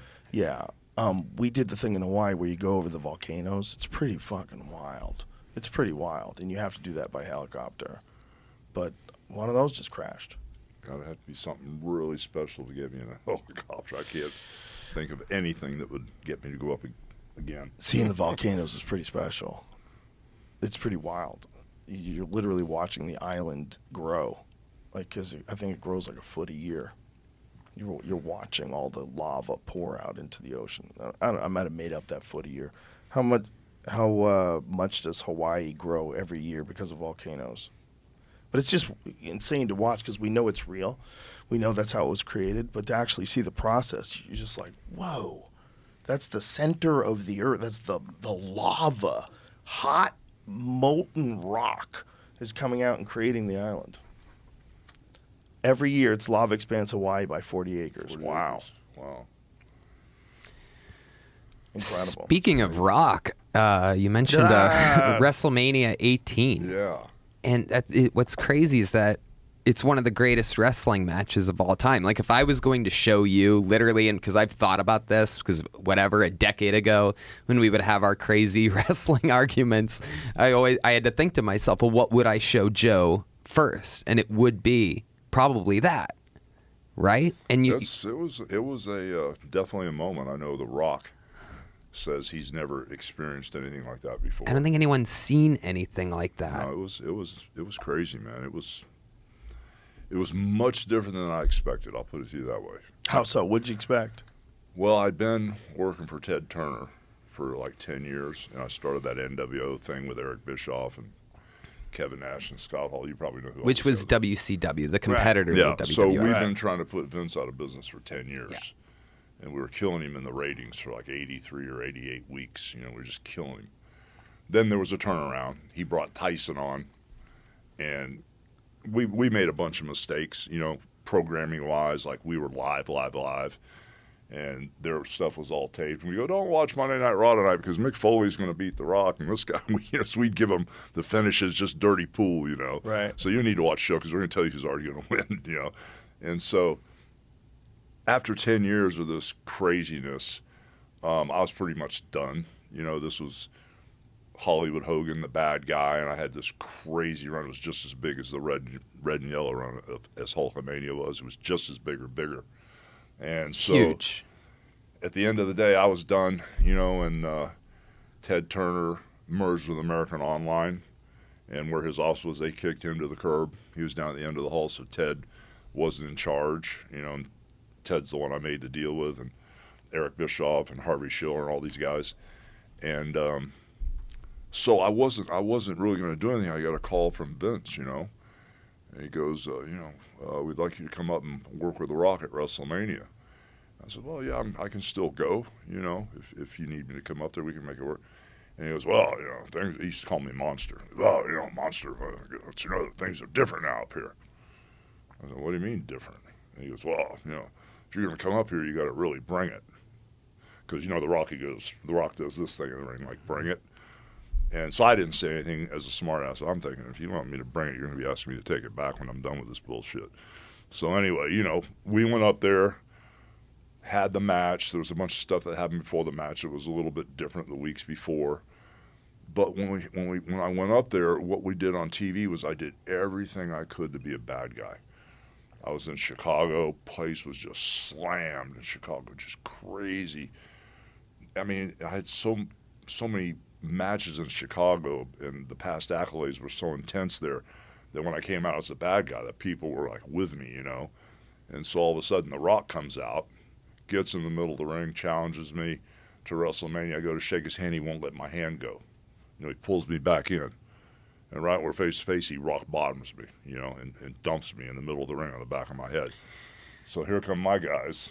I mean, you have to realize that these are the most electrical moments ever, like in pro wrestling history. If you saw it on video, this is Push this up a little closer. this is the epitome of what makes the entire thing entertaining. Because you're kind of rooting for both. Both are kind of bad guys, but they have such likable qualities. So it's a win-win no matter what. I mean, this stuff is beyond, like, this here is like totally top shelf pro wrestling history. I always loved the two-tone beard mustache combo. Yeah. So anyway, after he dumps me on my head, my guys come down, Kevin and Scott, and we just crucify his ass. We unload on him and we just grind him. So I go out of the ring and I got a toolbox and I dump the toolbox out, and there's this ball peen hammer, right? So they got him hooked, and they think I'm gonna hit him from the front. I go, and while they got him hooked, they thought I was going to blast him in the face with a hammer. I hit him from behind with a hammer, right? I catch him from behind. I'm not killing him. I'm pretty good at what I do. Is it an actual hammer? Oh, yeah. Bro, so, I can put this thing between your forehead. I won't even hurt you. Please not. But anyway. He's a professional. No, but listen. You're hitting him with a hammer? Yeah. Like actually hit him with a hammer? Oh, yeah. But he's a professional. Yeah, I'm pretty. Believe me, I can hit you with a hammer, brother. You'd be good. But what? Yeah. Yep. No. It's a hammer. No. You know who first?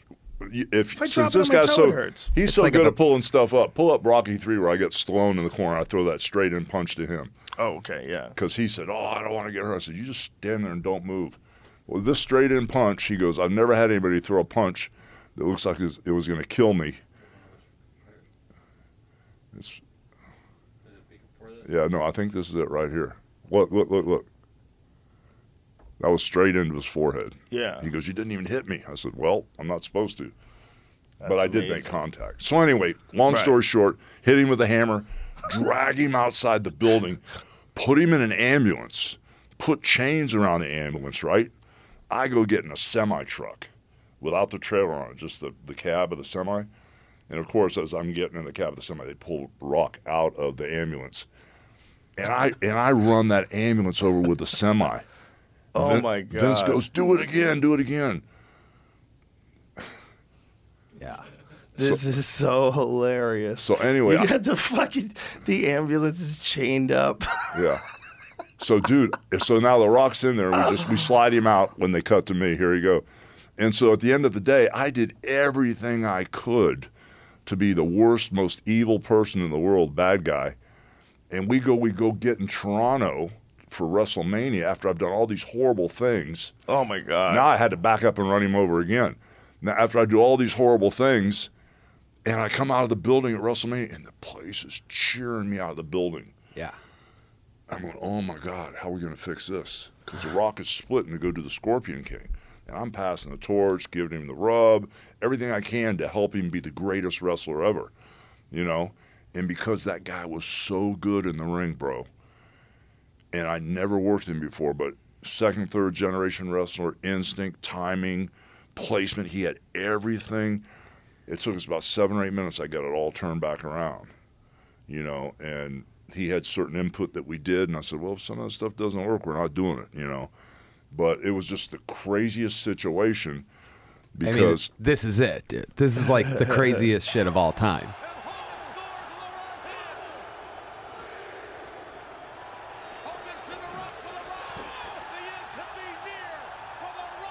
I mean, look, everybody's arms are up in the air.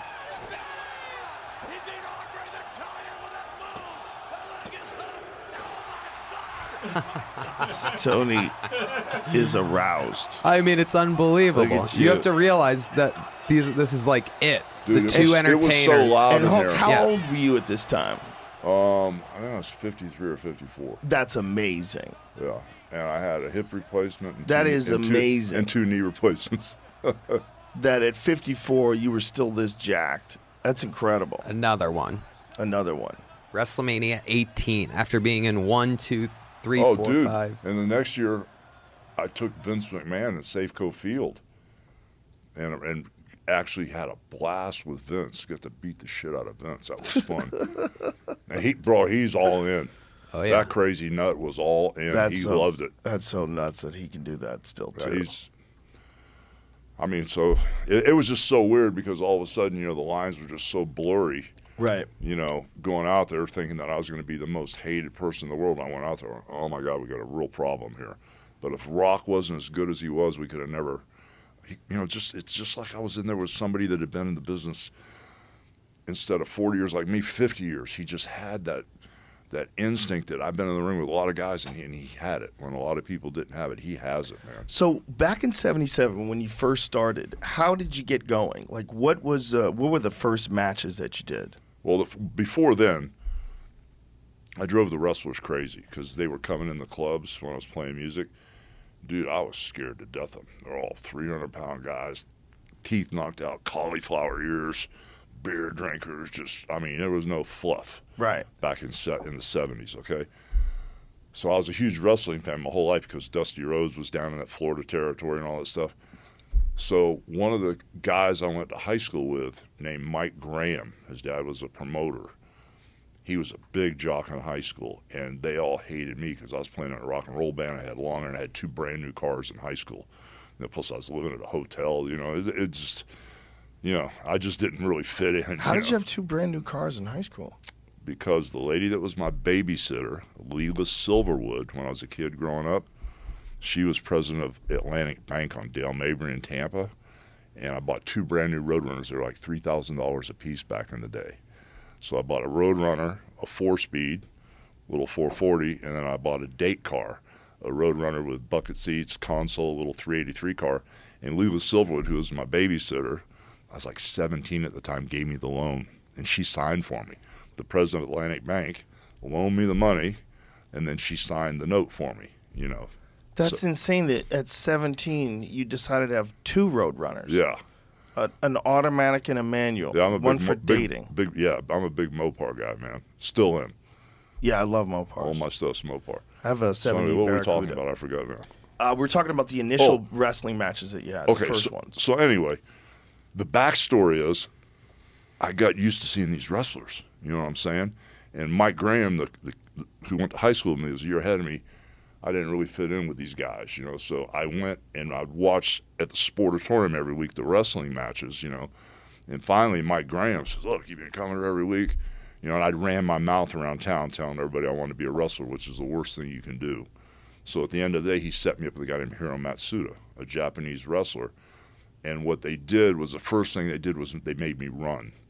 And so Matsuda got in a station wagon. He got like 5 or 6 feet behind me, and he made me run around Tampa Stadium 2-3 times till I was ready to pass out.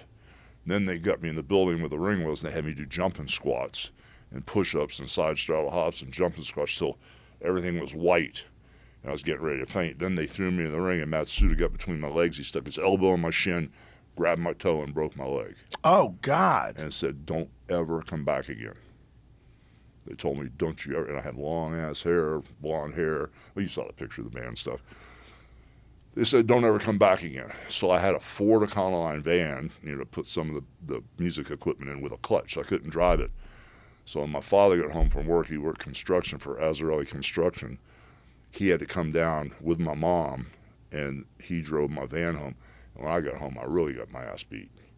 It was a little bit different, you know. And he goes, "Don't you ever let anybody hurt you again." So when he broke your leg, what specifically broke? The bone above my ankle. Bone above my ankle. When he posted my shin and pulled my toe. And he did it on purpose. Oh, hell yeah. So that guy broke your leg, and then you went home, and your dad beat you up for getting your leg broken? Yeah. That's fucked up. No, it's just old school, bro. It's just It's fucking. no, it's That is not. fucking brutal. It's not fucked up. That's just how things are. That's how you were built. No, that's Tony how chucked they. me then. But so anyway, make a long story short. Long story short, I laid around for 3 or 4 months, cut my hair short like yours, went back with the mindset that nobody's going to hurt me again. So they spent. I saw guys come through, like, I don't know if you know who Paul Orndorff, Mr. Wonderful is.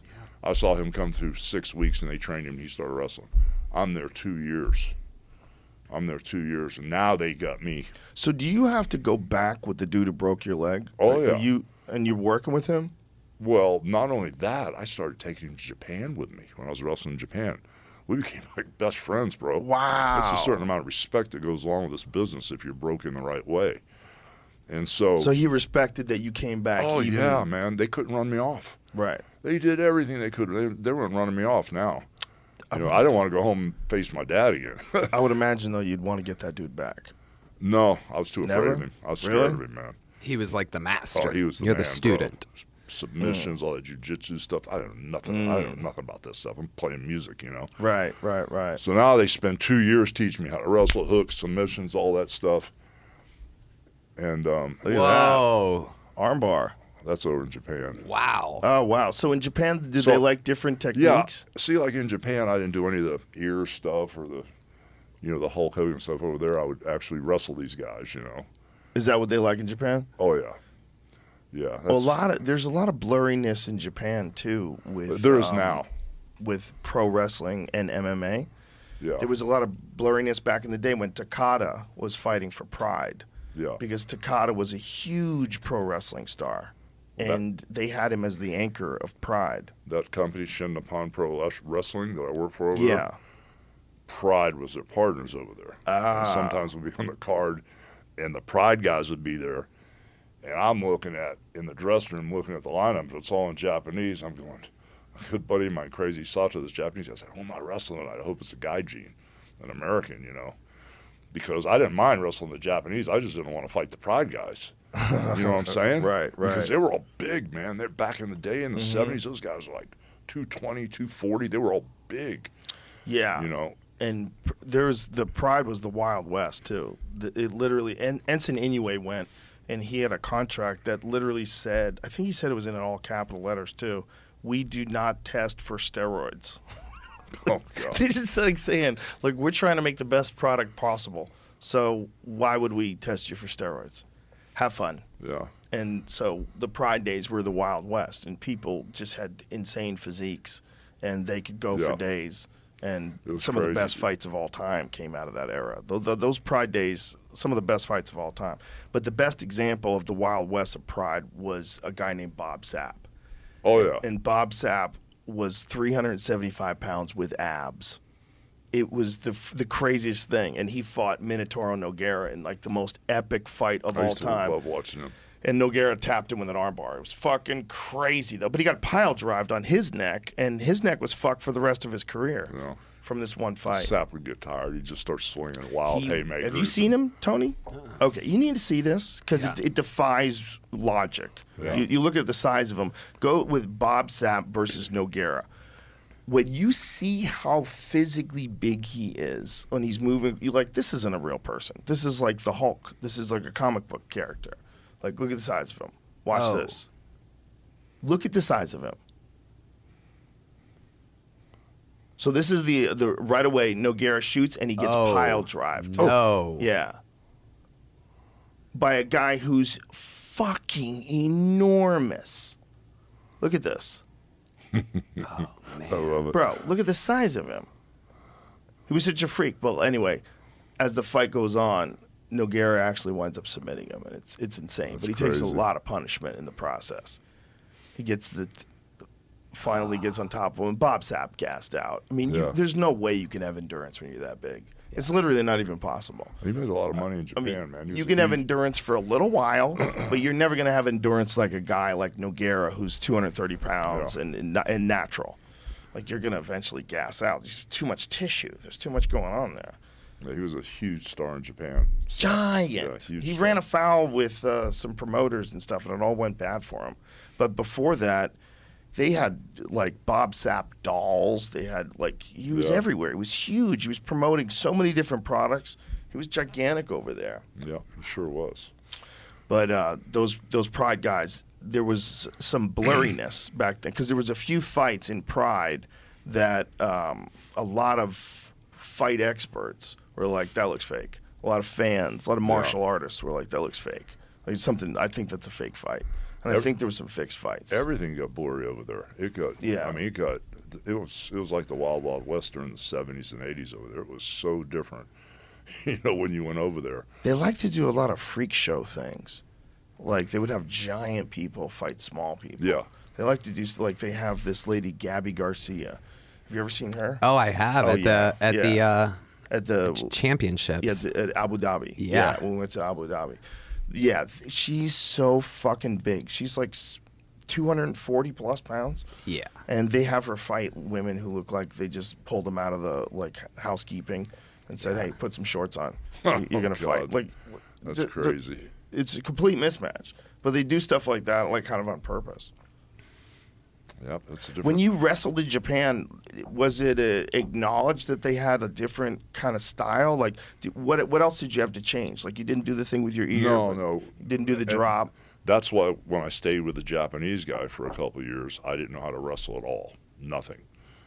Playing a rock and roll band. So they spent a couple of years, and their mindset was, this kid might turn out to be something because they couldn't run me off.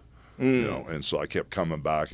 So at the end of the day, I got to where I was warming the guys up, and all the marks, like police officers or producers who wanted to be wrestled, they'd give them to me first because I was in crazy shape. I was like 245, 50 pounds.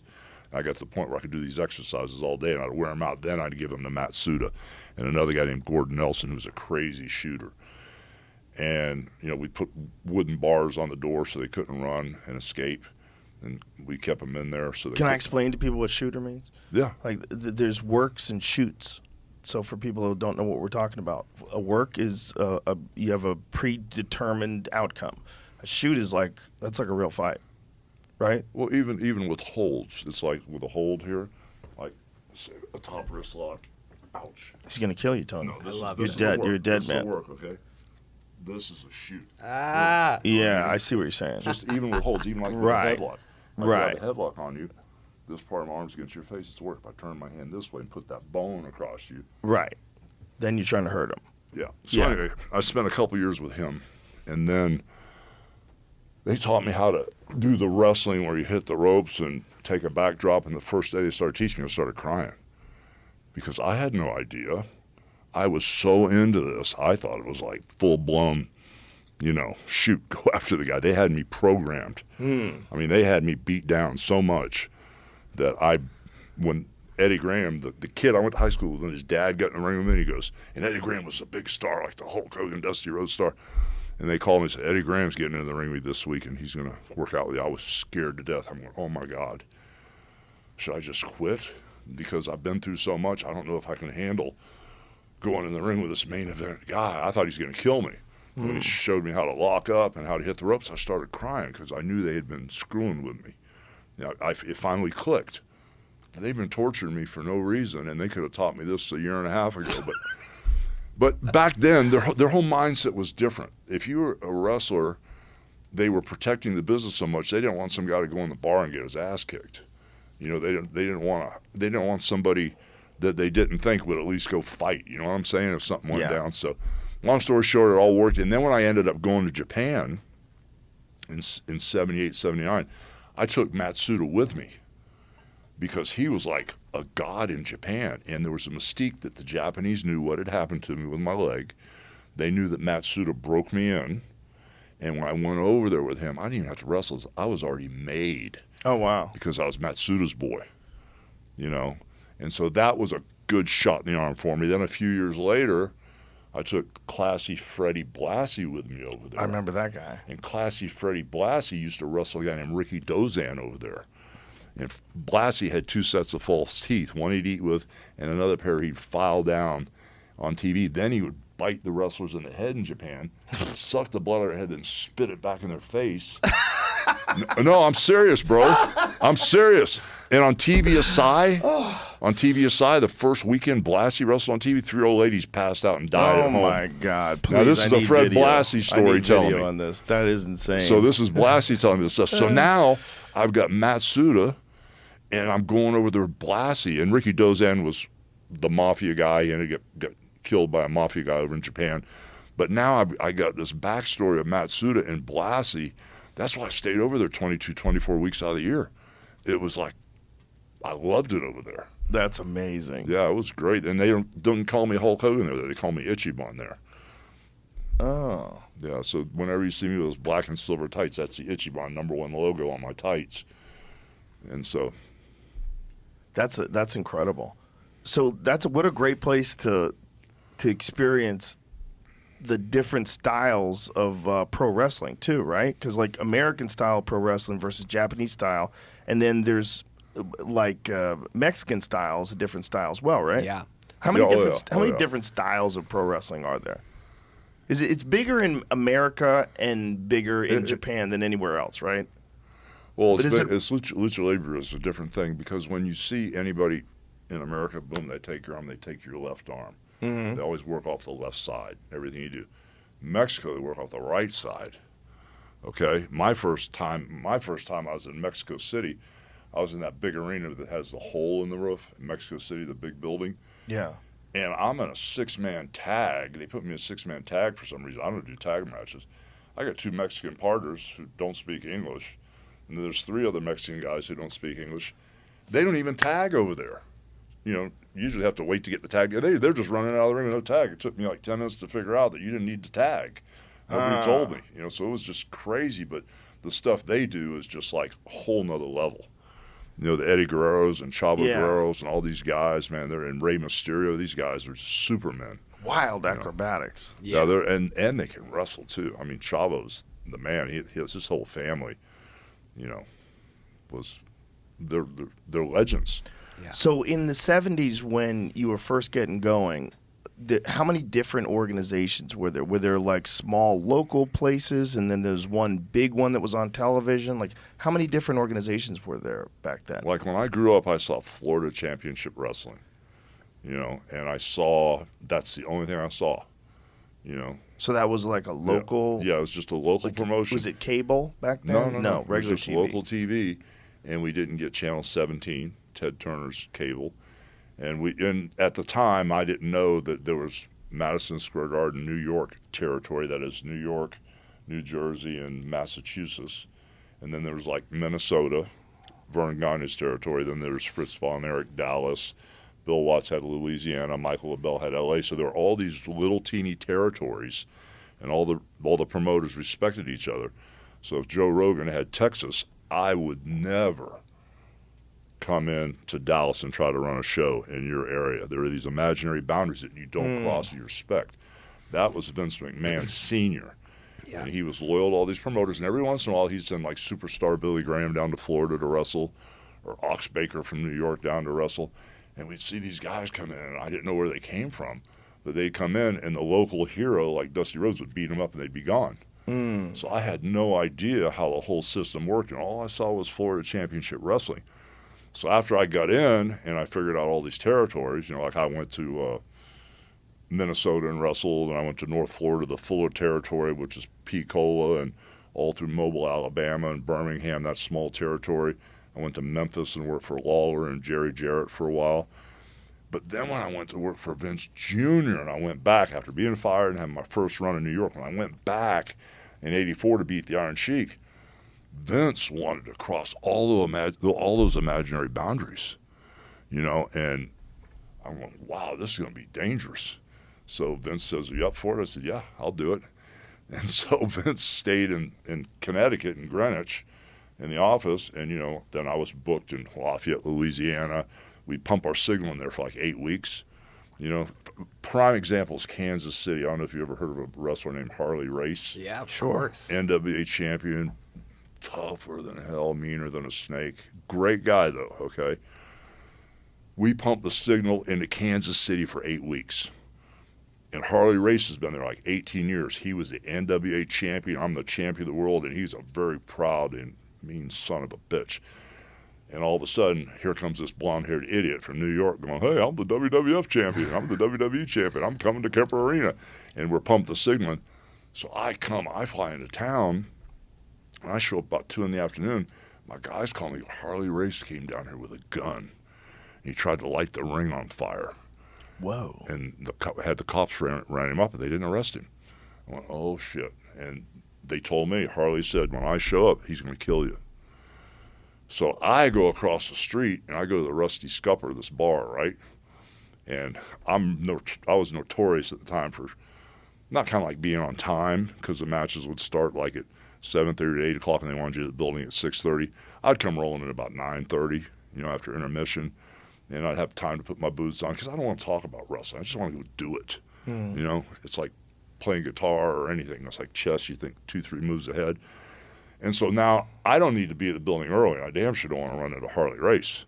This guy's going to kill me. I'm scared to death of him anyway. I've known him since I was a kid, you know. So now I'm across the Rusty Scupper drinking bottles of wine. And now I got to go to the building, okay? So now I go to the building, and I had to go to the bathroom, man. My stomach was killing me. So I'm sitting there on the toilet going to the bathroom. And I don't know if you know a wrestler named Davey Boy Smith, the British Bulldog. Yep. Oh my God, the fucking king is here. The fucking king is here. He's going to kill you, Hogan. Davey Boy comes in and screams at me. I pull my wrestling yellow tights up. Don't even wipe my ass. You know, as fast as I could, because I don't want to get caught with my pants down in there. I want to have a fighting chance. I come blowing out of the bathroom. I turn around the corner. He puts that gun right in my face. And we're in Kemper Arena. And he goes, you know what? I should kill you, Hogan, for coming in here and doing this. And this is Harley Race talking to me. And then he puts the gun down. He goes, but I really need a job. Wow. I went, holy shit. You know, holy shit. I shook his hand, brother, and I was a huge fan. Loved the guy to death anyway. But that's the type of stuff me and Vince were doing. We're going to other people's territories. And then, you know, you go through, you know, you go to hotel rooms and stuff. You never know when stuff's going to put crap in your bag or stuff like that. We went down to Puerto Rico. But anyway, Harley became a good friend again, and I knew him before I was a fan. He used to come hear the band play and everything. But anyway, like going down to Puerto Rico. First time we go down to Puerto Rico. I've never been to Puerto Rico before. All the boys tell me how violent it is. They cut you. They burn you with cigarettes. They throw everything at you in Puerto Rico. So I'd never been. I didn't need to go. But now Vince wants to go down to Puerto Rico. And Carlos Colon had the territory there for like 30 or 40 years. So here we come.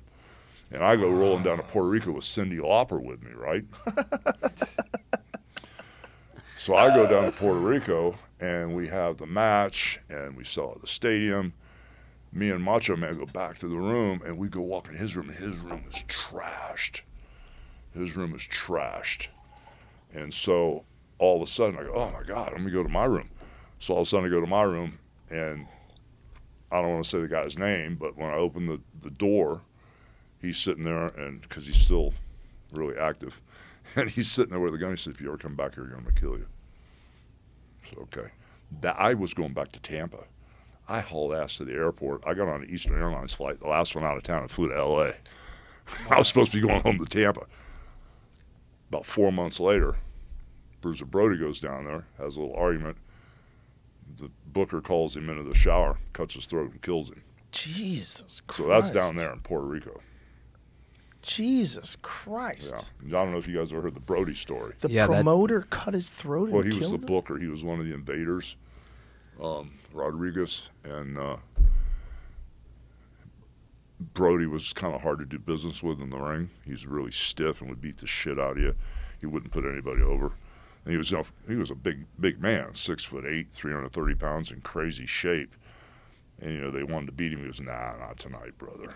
Wow. So after the match, they said, "Hey, Jose wants to talk to you in the shower." Brody went walking in the shower. He jumped him, cut his throat. He died right there. And all the wrestlers that saw it were afraid to go back and testify. So that's wow. So it can get crazy. That's about as crazy as it Yeah, gets. yeah. So you guys were the first ones to break those boundaries and kind of barnstorm the whole country like that. Vince is a gangster. Bro, Yeah. and That's such a the whole gangster country. move. How about going to Germany or South Africa? Because they had wrestling over there too. How about blowing in South Africa and getting challenged by the South African heavyweight champion Wilhelm Ruska, that judo guy? My God, it goes on and on and on. With how crazy it got. What was that like? It was different. The good thing was, everywhere I went, I had like the crew with me. Except for when I went to South Africa. That was a little different. But everywhere I went, it was always the crew and the WWE 20 or 30 wrestlers that were there, so you felt a lot better. Right. I try not to peel off on my own too often, Right. especially when we're walking someone else's backyard that they've been promoting wrestling for 30, 40, 50 years, and all of a sudden you come here. And they have the same sort of unspoken rules out there? And we broke them all. Wow. Yeah, I never even considered that as a possibility, that there would be these territories. Well, that's one of the main things that made Vince Jr. so famous and changed the game forever. Vince Sr. always wanted him. Wasn't it like a promise, a handshake deal? You can have the Handshake company, son, but just please don't ever mess with the other territories. And Vince is It's like Vince okay. It's like Bye, Vince Dad. told me, he goes, "If my dad knew what we were getting ready to do, he'd have never sold me the territory." Yeah. Wow. I'm like, okay. He goes, "You up for it?" I said, "Yeah, let's do it." Was the dad alive when this was going down? For a while, Yeah. I had pancreatic cancer. And he was alive. Like when I went back, oh God, it's such a crazy story. I hate to get into all this stuff, but it's all true. Like when I went back, I had just been in Minnesota, spent 3 years. Hulk Hogan had really, that Hulkamania thing had started there. And I was on fire there. I mean, really on fire. And so now when I go back to New York, Vince had flown to my house. We talked about doing a deal. So I said, on a certain day I'm coming back to New York. I did 2-3 weeks of TV. Then when I was supposed to beat the Iron Sheik for the belt that night, Vince Sr. was there, and he always had these half glasses that he'd look over, and he's always clicking quarters together when he talked to you. And I'm standing there with Vince Sr. and Vince Jr. and myself, and Bob Backlund's standing there, who was the champion that the Iron Sheik beat for the belt. Now the Iron Sheik's got the belt, and Backlund thought he was getting the belt back. And Backlund was my guy. I used to go to Japan with him and train with him in Japan when nobody else would run steps with him and everything in the hotel. All of a sudden, I'm sitting there, and Vince is clicking the quarters together, and he goes, "Well, I'm really thinking, that I really don't think we should do this tonight. We should put this off for about 6 months." And Bob Backlund pops up and goes, "Yeah, I think a real athlete should be the champion." So I'm looking over at him, right? And like, what the hell's going on here, And then out of nowhere, I said, "Well, guys, I just had a huge bridge I just burnt down in Minnesota. I built a big bridge there. I'll tell you what, I'll wrestle the Iron Sheik and I'll put his ass over because that's business, but I'm leaving. I'm going back and rebuild that bridge. Thank you guys very much for bringing me up there." I went back to the dressing room. It was about 10 or 15 minutes later, Vince Jr. came in, He says, oh, everything's okay. I talked to my dad. Everything's settled down. I said, are you sure? Now what I don't know on the backside is when I leave Minnesota, the promoter, Vern Gagne, who worked there, the Iron Sheik, Cosgrove Lazario, whatever his real name was, he was a real bodyguard for the Shah of Iran. Yeah. He was the real deal, bro. He's got all these huge dents and holes in his head where they used to beat him and stuff when he was over there. What little did I know, Kaz, the Iron Sheik, broke in with Vern Gagne in Minnesota, right? So now I come to New York, and I'm going to win the belt, and Vern Gagne was pissed at me for leaving, so he calls Kaz up and says, I'll give you $100,000 to break Hogan's leg. Right? And now this guy's an NCAA champion, the real deal. I'm not, you know? So Vern offers him $100,000 to break my leg.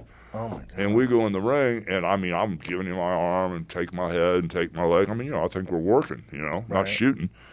And he told us afterwards, oh, you know, Dad, my accent's terrible.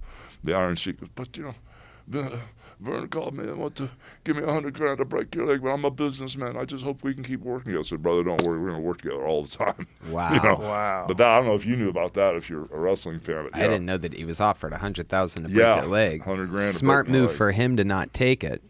You get Well- $100,000 there, and then you guys never work together, and he's never anywhere near what he became. One Yeah. of the Yeah. ultimate heels of all time. Yeah, but these are all, everybody knows these stories, man. These are Also, he's an athlete. He's not a hitman. Right. Right? You know, like, it's kind of fucked up.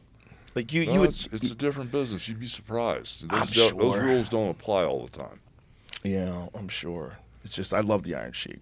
Oh, Yeah. he's great. Yeah. I hung out with him one time in that Toronto pot place, you know, where they have that marijuana show where the entire room is filled with weed smoke. Yeah. And the Iron Sheik got on stage with me. Yeah. He's the man. I roasted him 3 times. L.A., Toronto, and Hamilton, Canada. I told him he's such a nice guy, he'd give you the shirt off his head. Yeah, that's crazy. He was a freak athlete too, man. You ever see him do the Clubs? clubs? Yeah. None of us could do it. We all tried. None of us could do it. I couldn't do it. Andre couldn't do it. None of us could do it.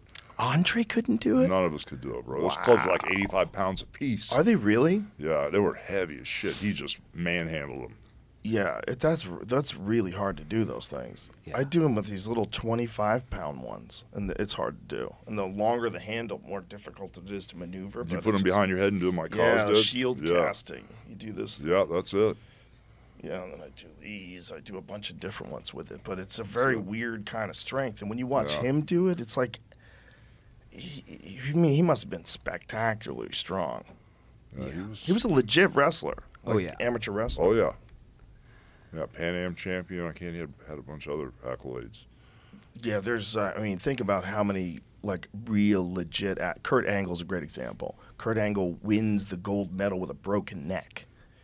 Won a gold Dude. medal in the Olympics with a broken neck. Dude, I'm in the ring with Kurt Angle, and we go to square off. He gets down in an amateur stance. His eyes roll back in his head like a shark.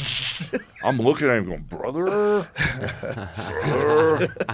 And so when I first started working with him, I mean, you're supposed to, you know, I work with a one-man gang a certain way. I work with Piper a certain way. People work with Hulk Hogan a certain way. There's a certain protocol to set a storyline up.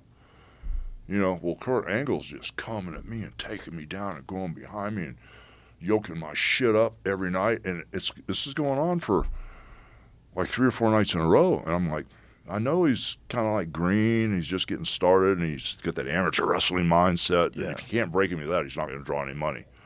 I mean, as soon as Brock got that out of his head, he drew nothing but money. So Kurt's coming to me. I finally had to say, I said, brother, what is your deal?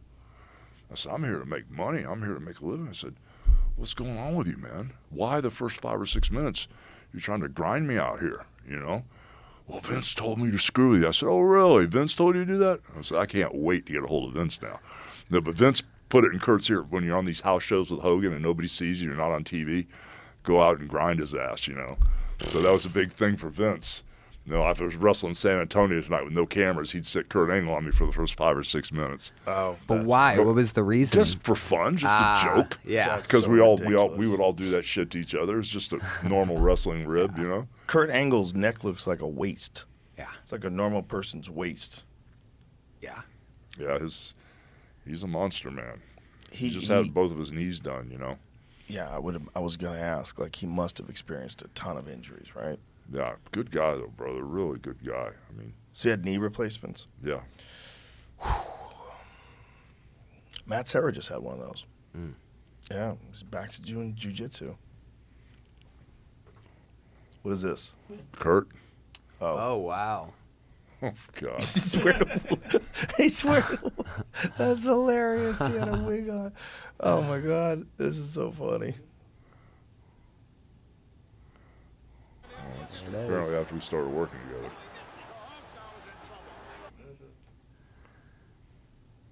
Hilarious. And then he put his.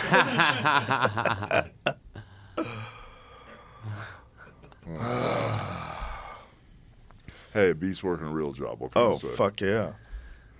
That's what a crazy story about Vince and the taking over of the entire country. Yeah. I mean, it's just, I mean, what wild ass times, just wild ass times for the sport. Yeah. I remember Killer Kowalski. Oh yeah. Remember that guy? Oh yeah, Walter. We used to watch it on like there was like a local Boston channel that would have local Massachusetts pro wrestling. You're from the Boston area? Yeah, that's where I went to high school. Dude, that old Boston Gardens was magical. Oh yeah.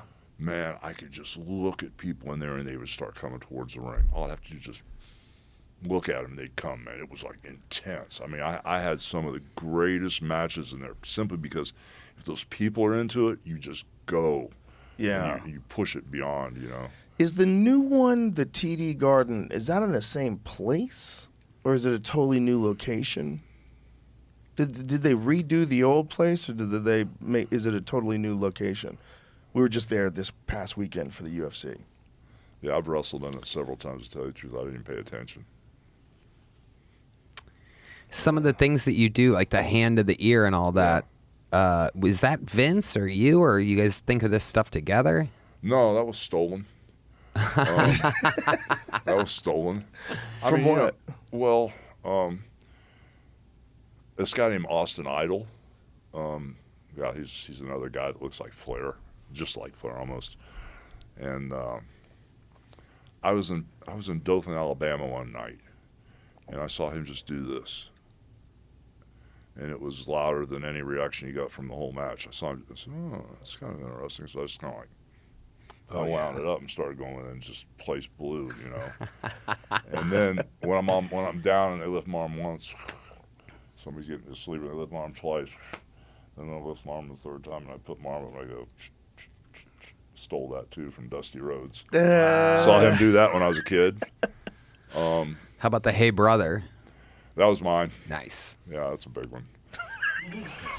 but anyway, Tony's excited. Say your prayers, take your vitamins. that's mine. Nice. The shirt tear, that was an accident. I was in the Rosemont Horizon, and I had, once again, a 6-man tag. And, God, who the hell was, oh, I know who it was. I was in there with, God, who was I in there with? Jerry Blackwell. So a couple guys, all 3 guys were playing the Sheiks. I can't remember what the hell it was. And I was in the ring with these 2 guys, Greg Gagne, who was the promoter's son, and Jim Brunzell. I'm standing in the middle of the ring, and they just reached up and ripped my shirt off me. Each guy grabbed my shirt and ripped it, and the place went crazy. I went, oh, shit, that works. You know? And plus, I get tired of carrying around that big-ass robe and stuff. You have to carry an extra bag at the airport. So T-shirts I'm in, you know. So different things like that, you know. The Hulkamania thing, of course, there was Beatlemania, you know. And then all of a sudden, that guy that did the ear thing, Austin Idol, I heard him say Idolmania, and, you know, would do this with his face because he was a good-looking guy. Austin Idol, I heard that Idolmania. I'm gonna steal that too. You know? Oh, it all worked out well. Yeah. Yeah. Do you like doing the other stuff too, like movies and things on TV shows and things along those lines? I used to, but no, No. not anymore. I don't know how many. I don't know if I've done 15 or 17 little low-budget kids movies or had cameos, and you know, I've done 3 ninja movies with Lonnie Anderson and Jim Varney, Muppets, 3 High Noon at Mega Mountain, where I played Dave Dragon, the superhero. I've done Gremlin movies. I've done Baywatch. Oh God, yeah, I was partners with the Baywatch guys. Yeah, done different Tony things. has followed your career very closely. Yeah, but it's the thing was it was the process. It's like when I first got with Vince, we took off. We did a wrestling movie called No Holds Barred, and Tiny Lester, Yeah. he was in it with me, and great guy, man. I love him to death. And but the thing was, other than that first wrestling movie that I did with Vince, I started doing a bunch of other movies. I did the first couple movies that New Line Cinema ever did, Suburban Commando and Mr. Nanny. It's the first 2 movies I ever did. And then that guy, Jordan Belford, gave me money to do a couple of movies, that Wolf of Wall Street guy. Oh, wow. Yeah. If you pull up like Santa with Muscles, you can see him producer credit, So he gave me money to do Santa with Muscles and another movie. But I did like... Did you get a chance to talk to that guy? No, No? I never did. No, I take that back. I did meet him one time. Met him one time at the Grand Havana Room. And with Brian and Stan Schuster, who were running the Grand Havana Room in Beverly Hills. I didn't know who he was, and I was talking to him. And they said, this is the guy that put the money up. And I did meet him. But, that was the only time. I didn't have a conversation or anything. But I would like to know how much of that movie was made up and how much of that was real. that movie was great. Like, were you really that out of control? That was a great fucking movie. Yeah. My problem was, even when I did American Gladiators with Layla Ali, at the Sony soundstage, they would have my RV on the side of the soundstage. You'd be in makeup at 5:30 in the morning, and you know how it is, and then all of a sudden it's getting dark, and they've used you for 5 minutes. I couldn't stand the process. Right. The whole time I was thinking about I could be out.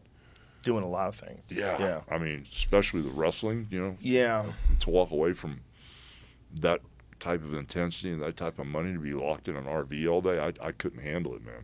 Well, I think if there's one thing, the way like maybe you or I might look at it, because it's just a thing we do kind of on the side, like sometimes do it. But for those people, like that's like game day. This is what they actually want to do. Like, I don't have that desire for it. I'm on your like team. They do. Yeah, I get it. I mean, I'm glad that they do. That there's people out there that live for that, because I like watching movies.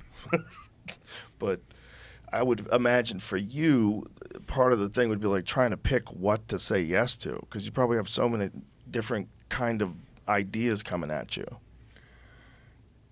Yeah, it's a little different. I mean, I've had the same agent, Peter Young, for over 40 years. Wow. And at the time, my attorney, Henry Holmes, that we were like a team. And I think the reason Peter's still my agent is because I say no to everything. Because after, the great life I've had, in the entertainment business, I just love being on the beach, man. I said, can we get Joe Rogan to come to us, man? Is that possible? So, so I mean, that's my mindset. I just hate leaving the beach. You just like relaxing now. Well, not even that. It's just, it's kind of like my girl that's with me now. It's like she understands, and it took a while until you have to experience it, comprehend it. Everybody has like a Hulk Hogan story, and it's true. Now she goes, I get it. Everybody does. And she's like, people come say, hey, man, my dad just want to say hello to you. He played played basketball in Venice Beach with you for 5 years. Tell your dad I said hello and I still love him. I haven't played basketball a day in my life. Or my dad grew up with you. I grew up in Tampa, Florida. Or my dad grew up in Tampa, Florida with you. And he's the one that taught you how to lift weights. And so tell your dad I love him, man. And I can't wait to see him again. I never lived in Venice Beach, Right. But it's kind of like those stories come along, Yeah. Like, do you remember riding next to me 15 years ago on an Eastern airline from here to LaGuardia? Yeah, brother, how you doing, man? The one that kills me, the 40-year-old guys come up to me and go, do you remember me? You met me when I was 7 years old. I'm like, dude, you look a little bit different now than when you were 7. You got a full beard and everything. So, but it's cool, though, because people are so nice and respectful. And most people are really, really, honestly, just really nice people. Yeah. And it's just amazing, there's very few idiots out there. Yeah, Most it people- is amazing. Yeah, it's just most people It's are just really there's nice. so many of us that you hear about the idiots, and they do exist. But there's so many of us that you hear about it, so it's like, statistically pretty small number of people. It becomes the thing that everybody concentrates on all the time, and it gives you a distorted perspective of people, of the human Yeah. race. Like it's like driving a car. Driving a car is dangerous, yeah, but it's pretty amazing how good everybody is at it. It's pretty amazing that most days you can get around and never see an accident. Yeah. I mean, you're dealing with so many cars. There's thousands of cars that you see every day if you live in a city. And most days you don't see an accident. Like the vast majority of days you don't see accidents. Oh, that's amazing. You might see one that had already happened, but how many do you actually see? Right. In your whole life, you might see like a dozen, It's kind of crazy because it's a difficult task that everybody gets. I think it's just easy to get cynical when you pay attention to bad shit. And that's the news has always given us bad shit. Yeah. It's like we always have things to worry about. And now they're talking about there's a new strain of the virus we have to be really scared of. I'm like, ugh. It's like every day. It's like new problems from all over the world, and you're inundated by it. Yeah, and so it's very difficult for people to just kind of chill out. Yeah, it's amazing because the stuff I was looking at this saying, well, everybody's going to start wearing masks and we're going to isolate and Yeah, there's some college just reinstated a mask mandate, which is like, oh my God, you people, you're loving this. It doesn't even make any sense because if you're a college, that would mean you're an institute for higher education. If you're an institute for higher education, wouldn't you be paying attention to the latest data? Oh yeah. And if you were, you would realize that masks don't have a significant impact. That's not statistically significant. It doesn't work. And especially like regular ones. If you have like one of those K95 and whatever the fuck they are, and it's tightly fitted, that'll provide you with some protection. Also, you're not supposed to wear it more than an hour a day. They're saying it's not healthy to just breathe through this fucking cloth thing all day. It's stupid. Yeah. I mean, it's just insane that these people want to give back into this mania again. It's like they miss it. It's weird, right? It is. It's a weird victim embracing mentality. It's almost like people who run a 100-mile race, and after they're done, they're like, "I'm never doing that again." And then 2 weeks later, they're like, "I'm gonna do another one." It's like they want to experience something exciting, whether it's being scared out of your fucking mind, whether it's showing the world that you're a really good person by putting a mask on. All of it is just nuts. So that throws in the face of what I said earlier. I was like, most people are good people. They are. Most people are. But there's a good percentage of people that are out of their fucking minds. A good percentage just bouncing off the walls out there. Well, they're being led around, by people that have a different agenda. It's also shocking how easy it is to just get people to just to believe nonsense. Like, hardly any work has to be involved. It's not like they don't. They just as long as like experts on TV say it, they go, okay, we're in.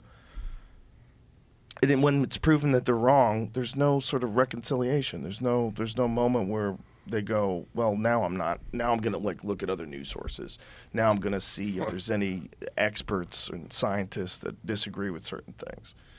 But most people are just like, if you're 40 years old, you got a mortgage, you got kids, you're working all day, you don't have time. You don't have time to be paying attention to this shit. We're very fortunate that we're comics, so we have the day to do whatever the fuck we want, and we can read things that maybe, we send each other or watch a documentary or something and get a new perspective. But the more I do that, the more I get bummed out. Right. It's like I don't want to hear more about the opioid crisis. I don't want to hear more about just nonsense that's happening in the world. It's just... I don't know, man. It's just a very uncomfortable moment for this country, for people in general, I think. I just don't think that this access to information, the way we get it, is good for us. I think it just freaks us out. I think there's just too much going on all the time. Well, if I were to look back, even, I was going to say 5 years ago, but if I look back a year ago, I would never have dreamed where we would be where we are now with all the insanity that's going on. Yeah, it's very strange. It's like we're kind of awakening to, first of all, how connected we all are, and we're also being integrated to AI, and really quickly. this chat GPT shit. People are getting busted using it for school papers already, and it's just so easy to get this thing to do work for you. It's like, why would I do this? Why would I do it? And you can kind of see where the writing on the wall is going. It's like, boy, that shit's overwhelming. First of all, it overwhelms people's emotions with the social media, and self-harm is up, and suicides among young girls are up from that, and they think that there's a direct connection to social media and what it does to kids. But as it gets more and more invasive, I mean, it's going to become a part of us. And we're kind of the last generation that's ever going to remember what it was like before the internet. We're the last generation, because the kids today, that's just what they know. It's like we know electricity. You know, if you lived a long fucking time ago and electricity came about, it'd be the most magic shit of all time. It's just it's a gonna very be a tough road ahead, man. It is. But for a guy like you that, you know, came up pro wrestling in the 1970s, I mean, for you to have gone through all that wildness and to get to where you are today, where there's people are watching pro wrestling matches on YouTube instantaneously on your phone, it's a pretty amazing journey. Yeah, I mean, we did some great business, you know, with licensing and merchandising. I kind of wish the internet would have been around when we were, you know. Oh, yeah, for 'Cause sure. Once that first Hulkamania Red and Yellow run took off, it was pretty intense, you know, and that's with no internet, you know. Yeah, And just word of mouth. Yeah, I mean, just when you go to Detroit, you'd have Edsel Ford there and Iacocca in the front row, or when you go to L.A., you'd have Gene Hackman and Brad Pitt and everybody sitting there. So it was like, it was different, you know. If we go to New York, Blondie was always backstage, and everybody. It was a circus. Andy Warhol, everybody was there. Really? Yeah. Oh yeah, yeah.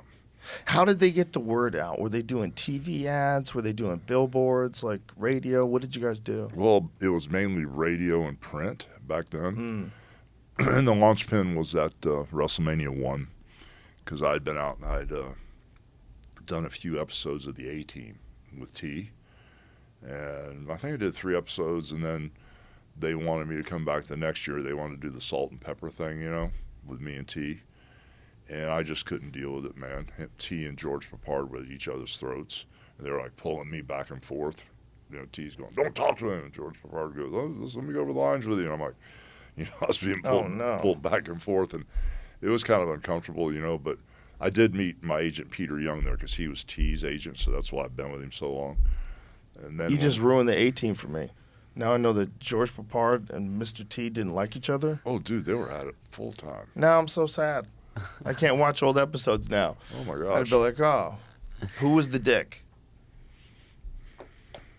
Oh, you don't have to say. Oh, I don't know. That was a rude question. I really don't know. I take it back. I pity the fool, whoever it was. I pity fool. I pity the fool.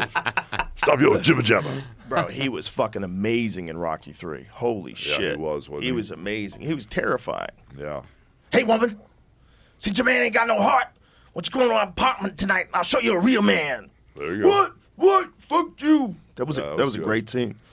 That was good. Him doing the chin-ups, like he was a very convincing killer. Yeah.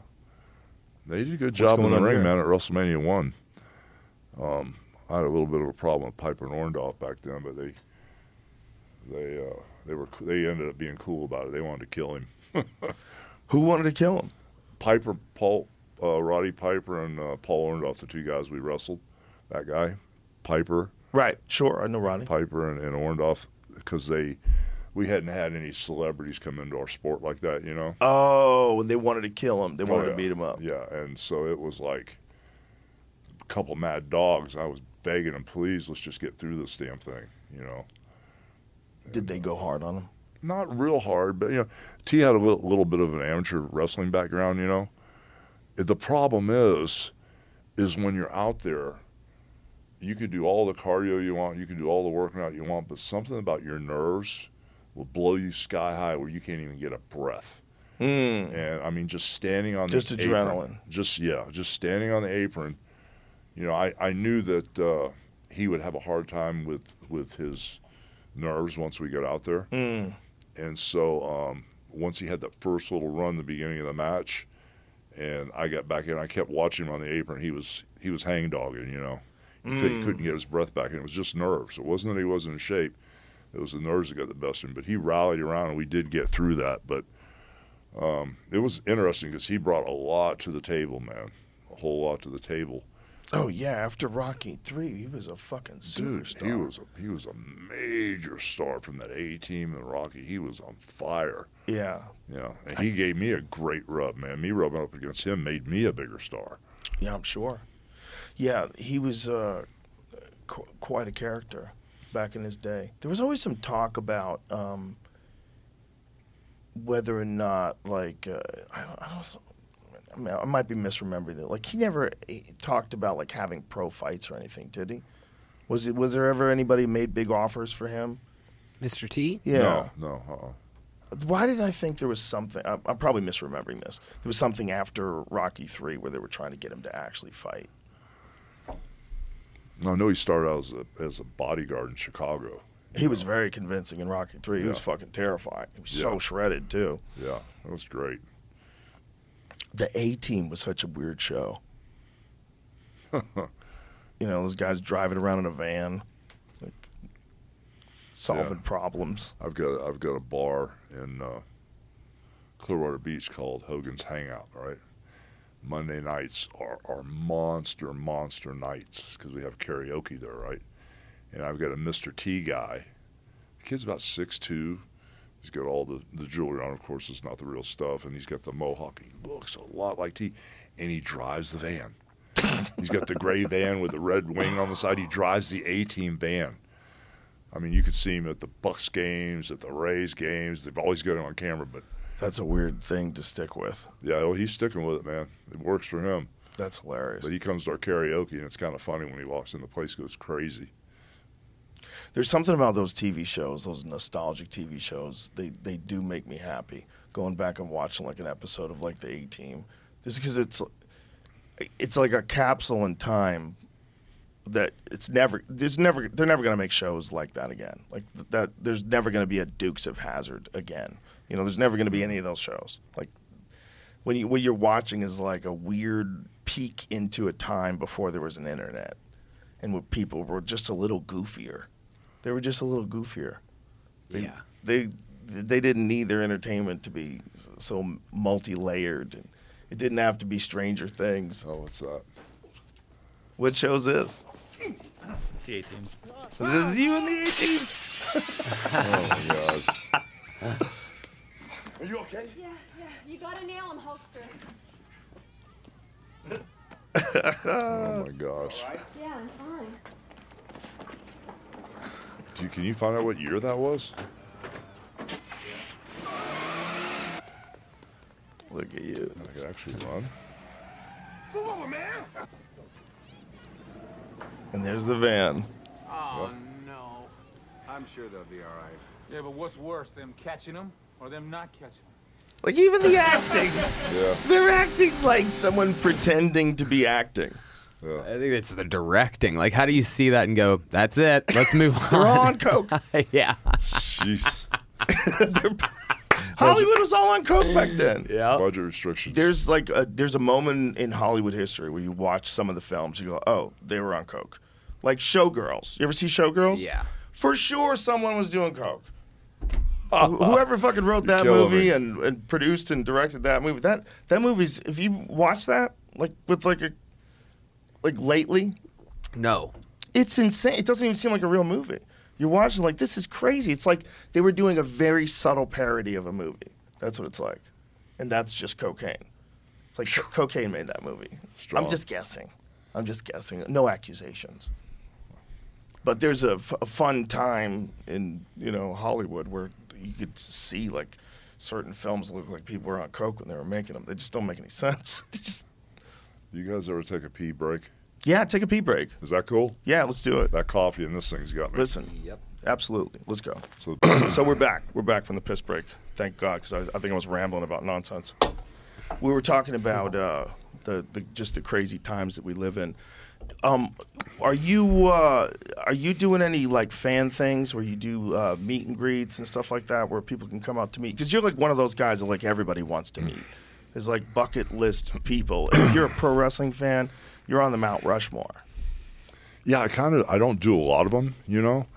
Once again, not to be repetitive, but the sports company I work with, Darren Prince Sports, you know, he tried to get me to work. I mean, his story is he tried to get me to work with him for almost 20 years. I wouldn't do it. I just don't, I'm not one of the weekend warriors, you know, that kind of like, now that I'm done with wrestling, I go out and sign autographs and do that stuff. I just really don't do that. I made, like last year, I think I did one, you know. Oh, wow. Like a big one in Chicago.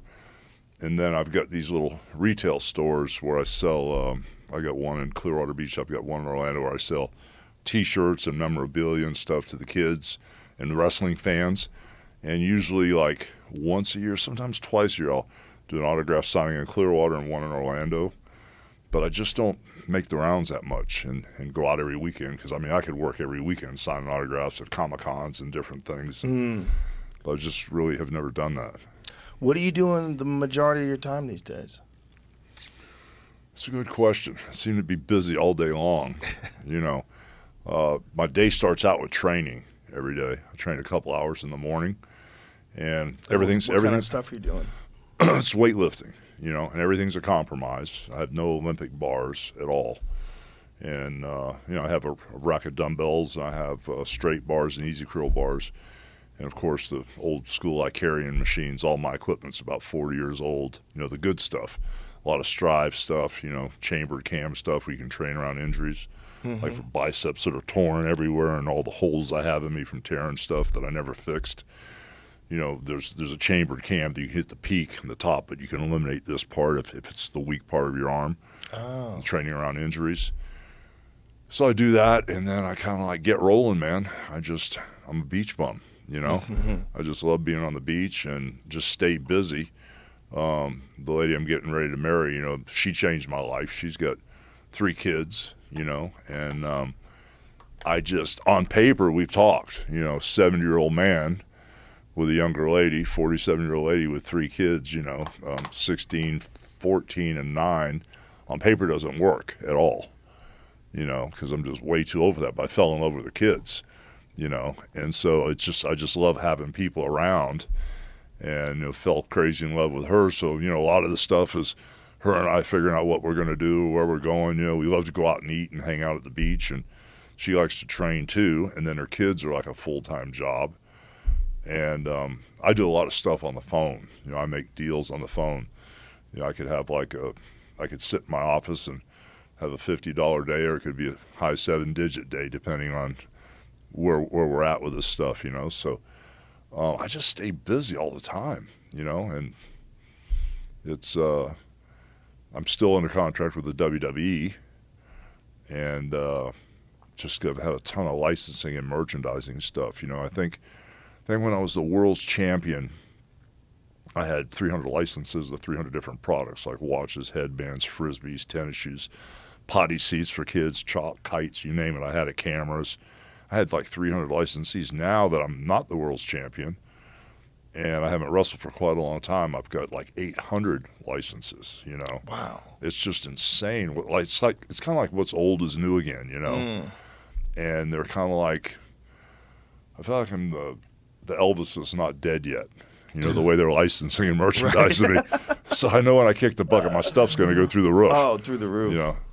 But yeah, I stay busy with all kind of craziness, man. You know what's really encouraging to me is that despite all the physical abuse your body's had, your mind is very sharp. And even though you've gone through this whole fentanyl problem, you know, the opioid thing with people with injuries, my God, it's so legendary. So many people have had those issues. But you came out of the other end, and you seem clear as day. Well, I don't have an addictive personality, you know, because I'm either all the way in or all the way out. And you got to realize that all these wrestlers, and I don't know the numbers, but, you know, if you said football, how many wrestlers have died in the last 25 years, the number could be 10 or 20. You know, if you said baseball, the number could be 10 or 20. But when you say wrestling in the last 30 years, it's a couple hundred, like 250 guys that have heart attack, overdose, this, that, and the other. And I was the ringleader. Yeah. You know, I was definitely the ringleader, and I ran real hard. But I just kind of knew when we got to the edge, I knew when to pull back. So, You know. what was this partying, or did it start with injuries and then lead to? It's the schedule. It was the schedule. schedule, first off, and not have any real rules. Because, like, it's like Vince McMahon runs the show, okay? And so when, let's just say, Roman Reigns goes out, who's one of their biggest stars now. I don't know if you guys are familiar with what's going on now, but Roman Reigns is a huge star. And when he goes out to wrestle somebody like Dolph Ziggler, you know, the referee or Vince, whoever's the agent, will say Roman Reigns is going to beat you, Joe Rogan, with the sleeper hold or something, or a Superman punch. Okay, fine.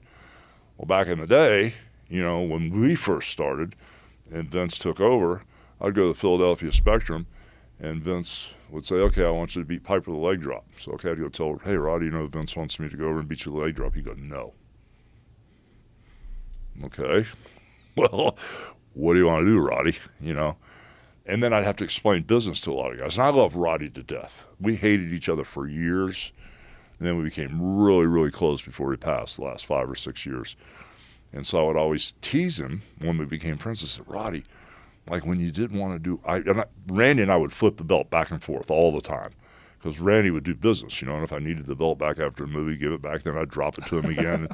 And I told Piper, I said, you made a lot of money, but can you imagine how much money? I mean, you got 8 kids or 7 or 8 kids. I said, can you imagine how much money you would have made if you'd have let me beat you one time? Then I could have went to Vince and said, hey, we can trust this guy. Let's put the belt on Piper because I don't need the belt. Right. I got the gimmick, bro. I'm Hulk Right. Hogan. My stuff, I was locked and loaded. I needed somebody to take the belt so I could chase him. Right. Because if I can put that belt on you, I see a big dollar sign there, and I'll chase your ass all over the place. Right. I said, Roddy, can you imagine how much money you would have made if you let me just beat you once? And then you come to WCW, and I'm a bad guy. You beat me every night. Big deal. I mean, it's a Right. work, brother, you know? Right. Yeah. It's all about the money and the miles. If there's money to be made, let's make it, brother. You know, so throughout all this stuff running with these guys, I saw them all drop off, you know, one at a time. And it was the schedule, which is very taxing because we were running really hard back in the day.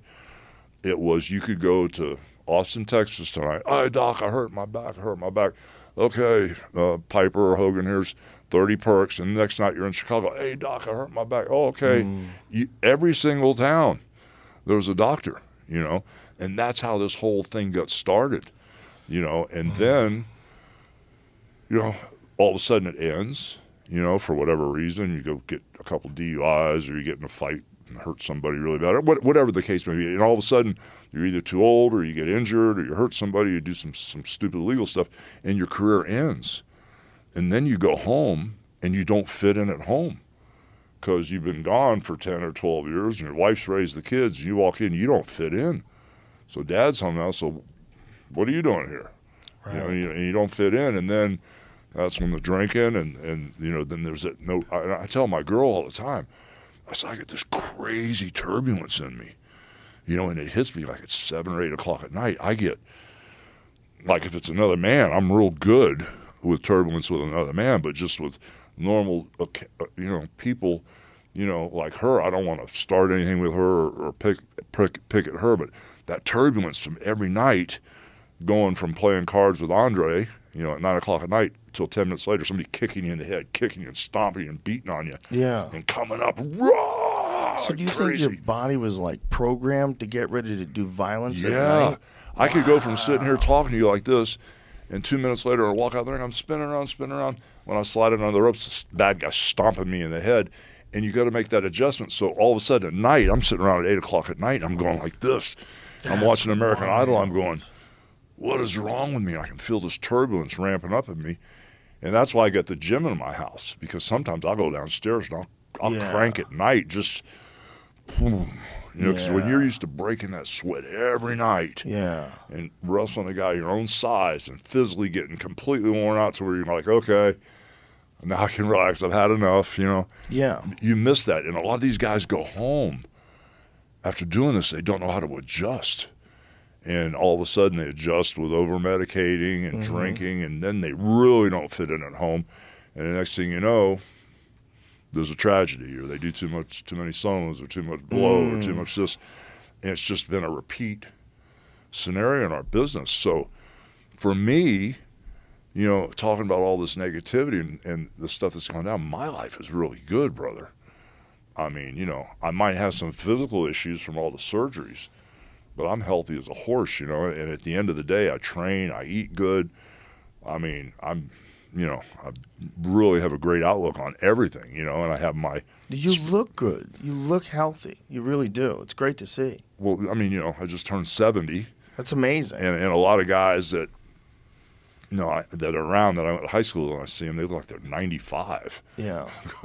You know, and I had some guy come to me the other day, hey, we got the same birthday, we're the same age. I looked, and it was during karaoke at my bar. And he goes, we're the exact same age. I looked at him, bro, he was like 100 miles of bad road. Yeah. And I'm like, what did this guy do to People himself? stop moving. They stop moving. They stop taking care well, of that's what themselves. Willie Nelson told me. He said, Hogan, if you slow down, you go down. Well, You look know? at fucking Mick Jagger. We went to see Mick Jagger we went to see the Stones last year. Yeah. And it was Mick Jagger's Biden's age. And he has 2 trailers that he brings everywhere he goes that are just exercise equipment. Wow. This guy trains every day. He That's trains crazy. every day. And that's how you can still move around like that when you're 80. He's up there dancing and Yeah. shit and singing and putting on this amazing show at 80 fucking years old. Yeah, but You know? I think a lot of it's mindset too, you know, because not to Bible thump you to death, bro, but I keep 1 foot in each zone, man. I keep, you know, in this human incarnation, I keep 1 foot, you know, kind of like in the human incarnation, I keep 1 foot in the spiritual incarnation, you know, and when stuff goes down or this goes down or things go wrong in my life, I deal with it, you know, as efficiently as I can. Then I bracket it and I go back to center, you know. And I've got this crazy relationship with God, brother, and I've got this crazy relationship spiritually with who I am and why I'm here. And so all that takes precedent over all the noise. You know, the border and this and the criminals and the crooks and the government. And I listen to it, and I kind of am really, really aware of what's going on, but then I go back to center. You know, I go back to center because I've got a whole bunch of opinions about certain things, and at the end of the day, my most important thing is to know what my number 1 priority is and stay centered and stay as close to God as I can. So that's why I look at things really positively. You know, and bro, my girl out there has corrected me so many times. I'm not trying to, you know, say anything weird or anything, but there's so many times where I can go the wrong way quick. And when I go one way quick, I'm all in, you know, so I got to be careful. So if I start deviating a little bit, you know, there's certain people that can talk to me, okay, well, it's not that bad, or this, just think about the big picture. So you know these guys in the cartel? They're cool. yeah, but I'm just saying, what I'm trying to say is all this stuff we've talked about, Yeah.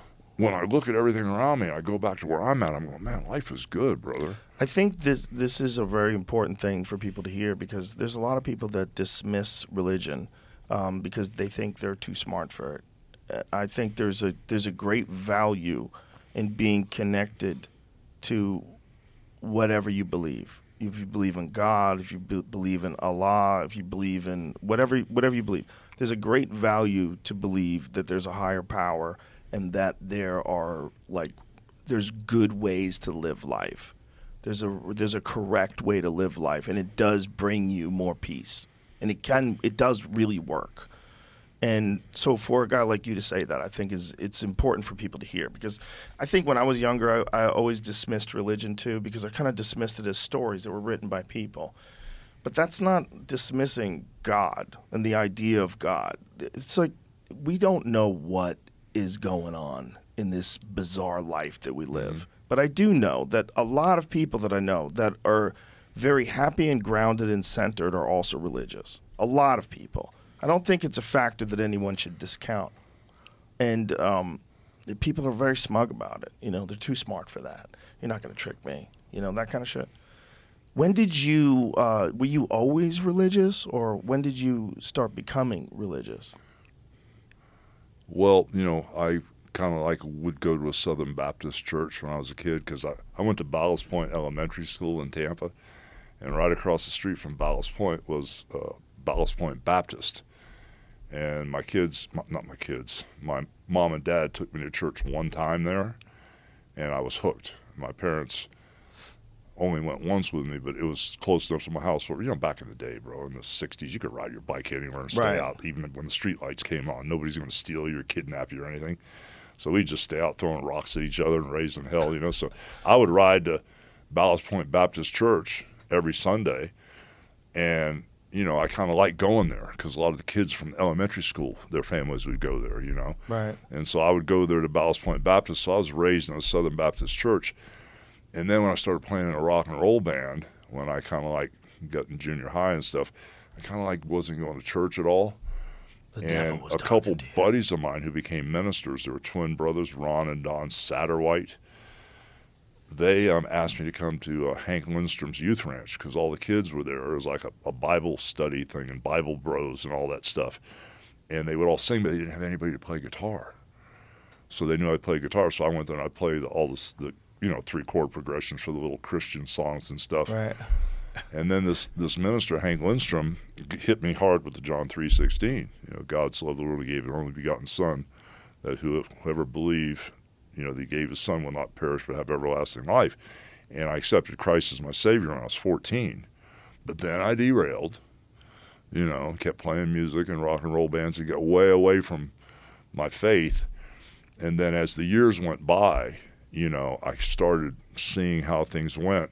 And it's got me to the point now where I'm locked back in. I'm locked and loaded, after all the life experiences and, seeing how people live and what money does to people, okay, money makes it easier, but it's not the live and die all situation that some people say it is, And it's just that relationship I have, not so much with religion, but with my Lord and Savior is what I function on. When did was this a gradual transition to coming back to your faith, or was it?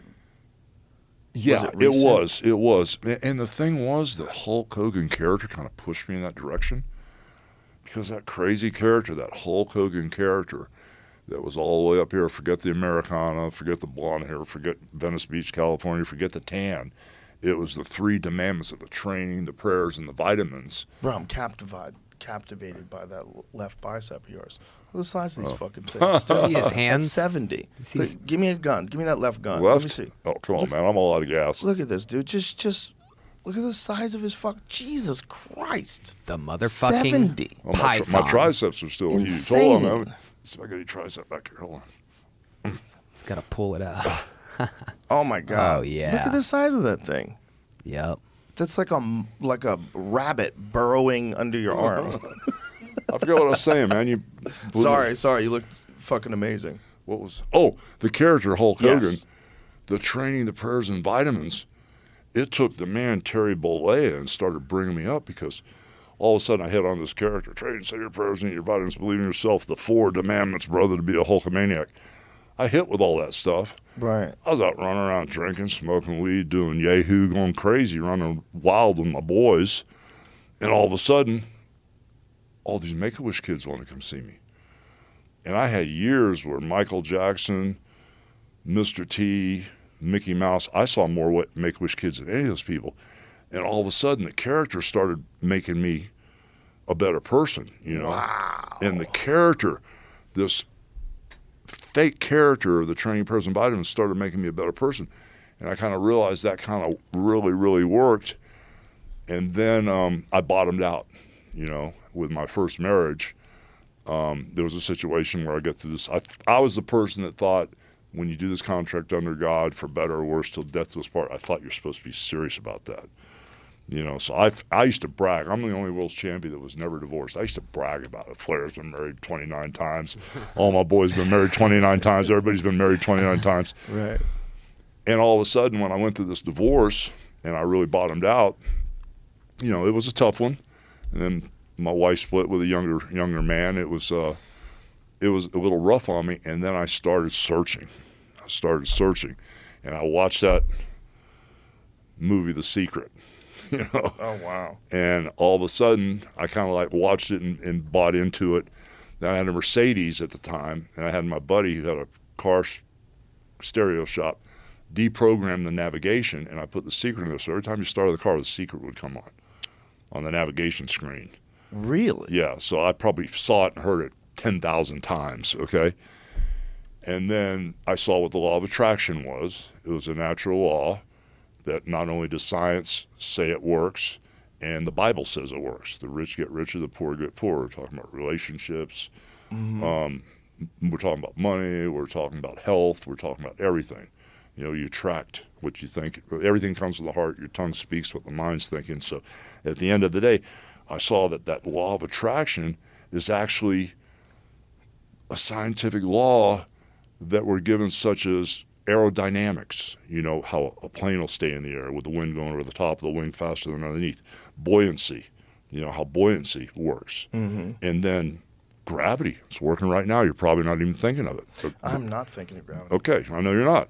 But gravity works too. And also the law of attraction works too. The rich get richer, poor get poorer. Like attracts like.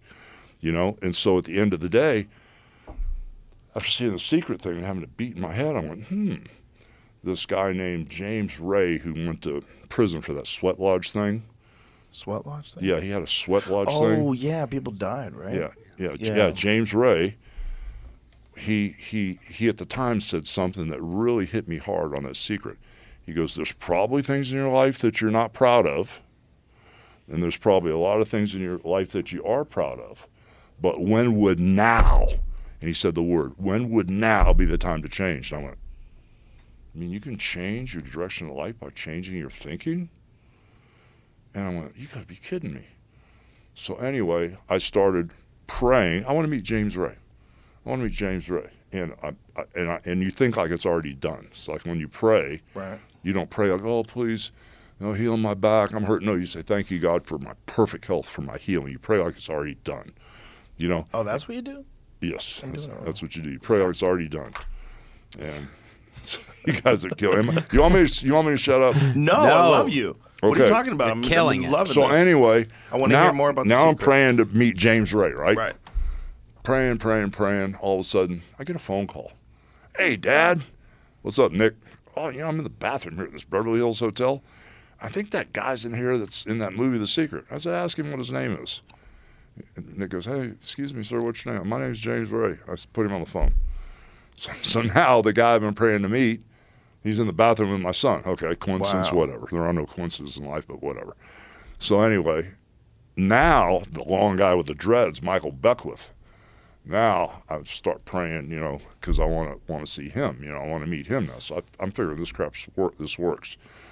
So all of a sudden, I had a really, really bad day one day, and I walked off the set of American Gladiators. I just walked off. And I had the #1 show on NBC, 8 o'clock. Ben Silverman I had an office in Beverly Hills. I had one in New York. Ben Silverman goes, you own the network. The numbers were crazy. We were doing really, really good. And I had a really bad situation happen. I just walked off the set. And I didn't come back. And I was in Tampa, and Layla Ali called me. She goes, what's up with you? And I kind of told her what kind of was going on. She goes, well, I want you to come to church with me. And nobody's ever asked me to do that, right? So I said, when do you want me to come? She goes, how about this Sunday? I said, I'll be there. I was in Tampa. So I flew out there. We go to church. Guess who's preaching? Michael Beckwith. So I'm like, the guy I wanted to meet, the guy with the dreads. So anyway, I started listening to what he said. He ended up marrying me the second time, and we became friends and stuff. But it kind of led me down that path, to start searching and finding what worked for me and what I believed in. And ever since then, man, that's been the #1 priority. And it kind of locked me in, to my Lord and Savior, Jesus Christ, and what I believe in. And so everything else is a distant second to what happens around me. Yeah, that provides you with a lot of, peace, right? Oh, my God, That's you have the no thing idea. that all my friends that are very religious say, that it gives them a peace Yeah. that I don't think people have without it, which is interesting. Yeah, and the craziest thing was, Sky, the girl I'm engaged to, it's such a crazy story. I swore I'd never date another blonde. Swore to God I'd never date another blonde, right? That's hilarious. Yeah. So the really cool thing was, after I met her, there's a whole long story to that situation, but after I met her, the fact that she's a believer too is just really kind of makes things so easy. It would be probably difficult for you at this stage of your life to date someone who wasn't, right? Yeah, I mean, well, I was married to somebody the second time who wasn't. It didn't really resonate with her. That it was more the universe and the Wayne Dyer and all that stuff, and Esther Hicks and all that stuff. And, well, I mean, that's a little bit of the law of attraction too, right? Yeah, it is, but there's a lot of but there's a lot of idolarity there, bro, and worshiping false idols. So I'm not on that team. I hear what you're saying. Yeah, I keep an open mind about whether or not the law of attraction is. There's probably something going on with our minds and the way it interacts with reality that's not measurable. And I think you could say, like, we know that people that have a positive outlook and positive thinking and they do the right things, they get further and better in life, right? So it's obvious that, like, the direction that you put your thoughts and your time and your effort into, if you're doing it the right way, yield results. The problem with that I have with, like, a lot of these people that think that you could just think about things and then they happen. It's like everybody that's thought about things and happen has already done. They do a lot of shit. There's a lot of movement. It's not as simple as just, like, thinking about something. But it might be a real aspect of it. Because I know a lot of talented people that have a negative perspective and shit never seems to go right for them, even though they're really talented. There's, like, something about the way they look at life and reality. They're kind of, like, hamstringing themselves. Well, it's more than just thinking it, brother. You have to believe it and you have to feel it like Right. it's already done. And then you got a better shot at it. When you said that it's, like, scientifically proven, how is the law of attraction scientifically proven?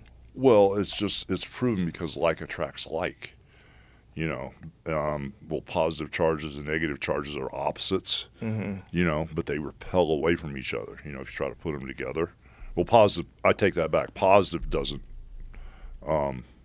maybe I didn't misspeak. Positive, maybe I shouldn't have said We science. suck at science. Yeah, you're Everyone right. knows it. Yeah.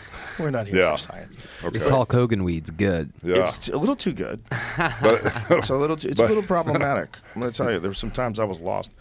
but just at the end of the day, everything that I've read, mindset, and just like you're saying, if people are really, really negative, you're not going to attract really greatness to yourself if you're always, upset or mad or thinking bad thoughts.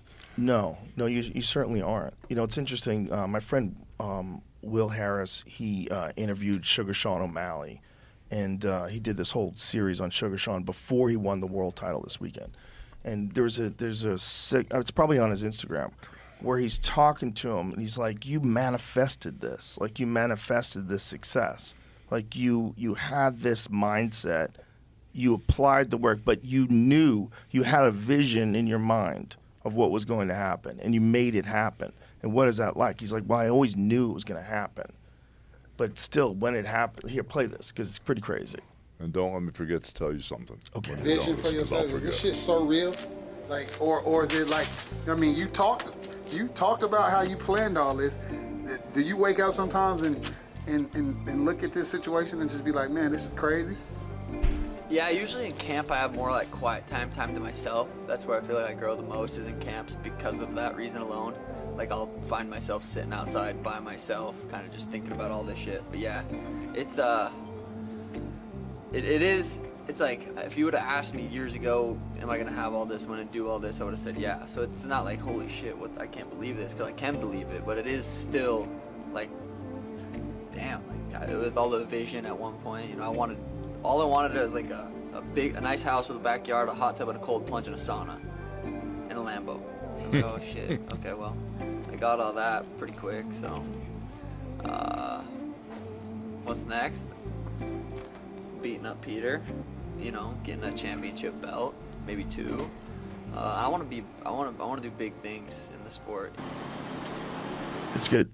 But it's like, that's an example. I mean, massive amounts of hard work, but also believing this thing and having this like sort of unstoppable focus on this thing.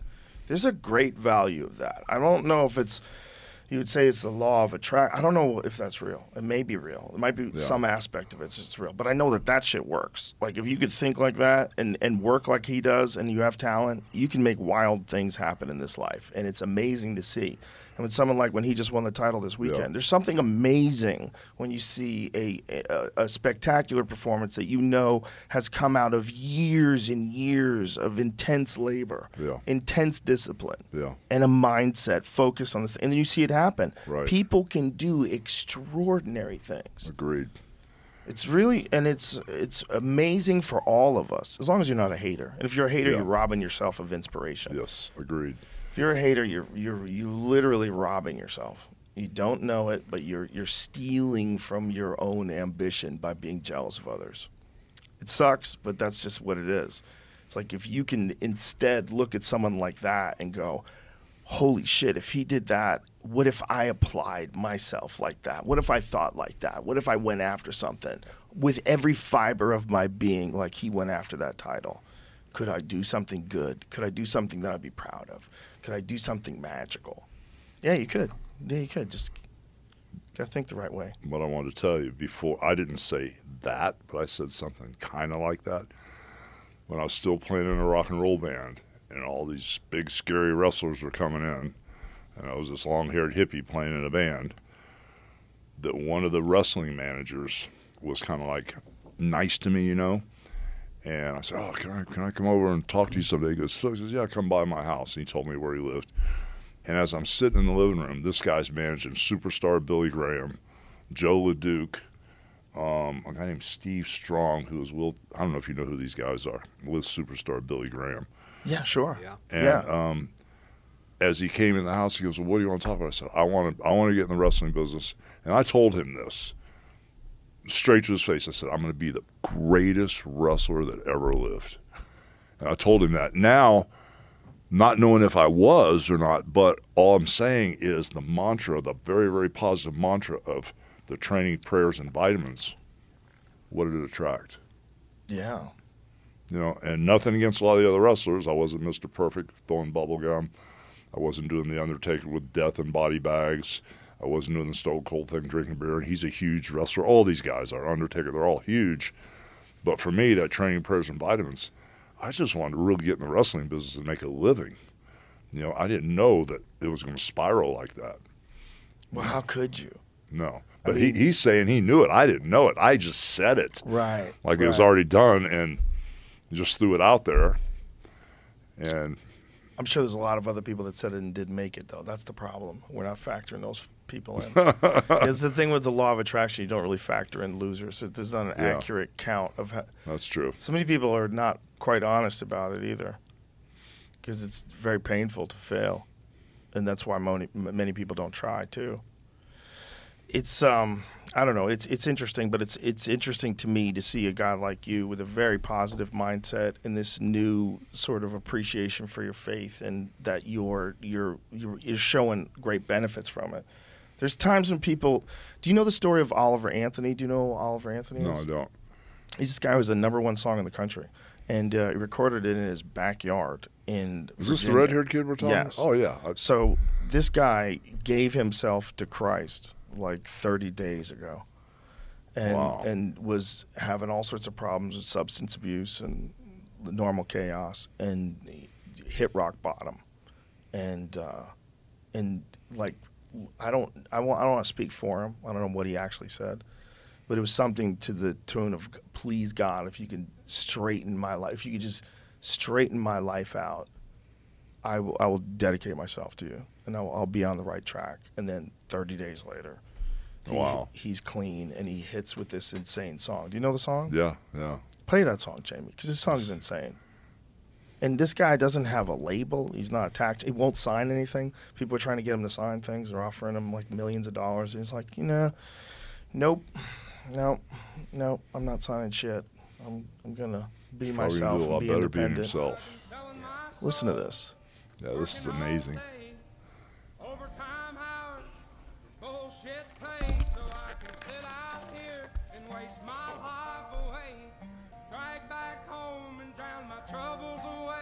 It's a damn shame what the world's gotten to for people like me, people like you. Wish I could just wake up and it not be true, but it is. It's such a simple song. Yeah. With just what kind of instrument is that? That's not a banjo, right? It's a guitar. No, it's a guitar. He's got a capo on it. He's playing way high up on the neck.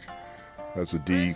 If that was where it normally was, it's playing an A minor, a C, a G, and that's a D there that he's playing. Does that metal thing where he's strumming behind it, does that change the tone? Yeah, it does. It makes it a little more banjo-esque. Yeah. Right.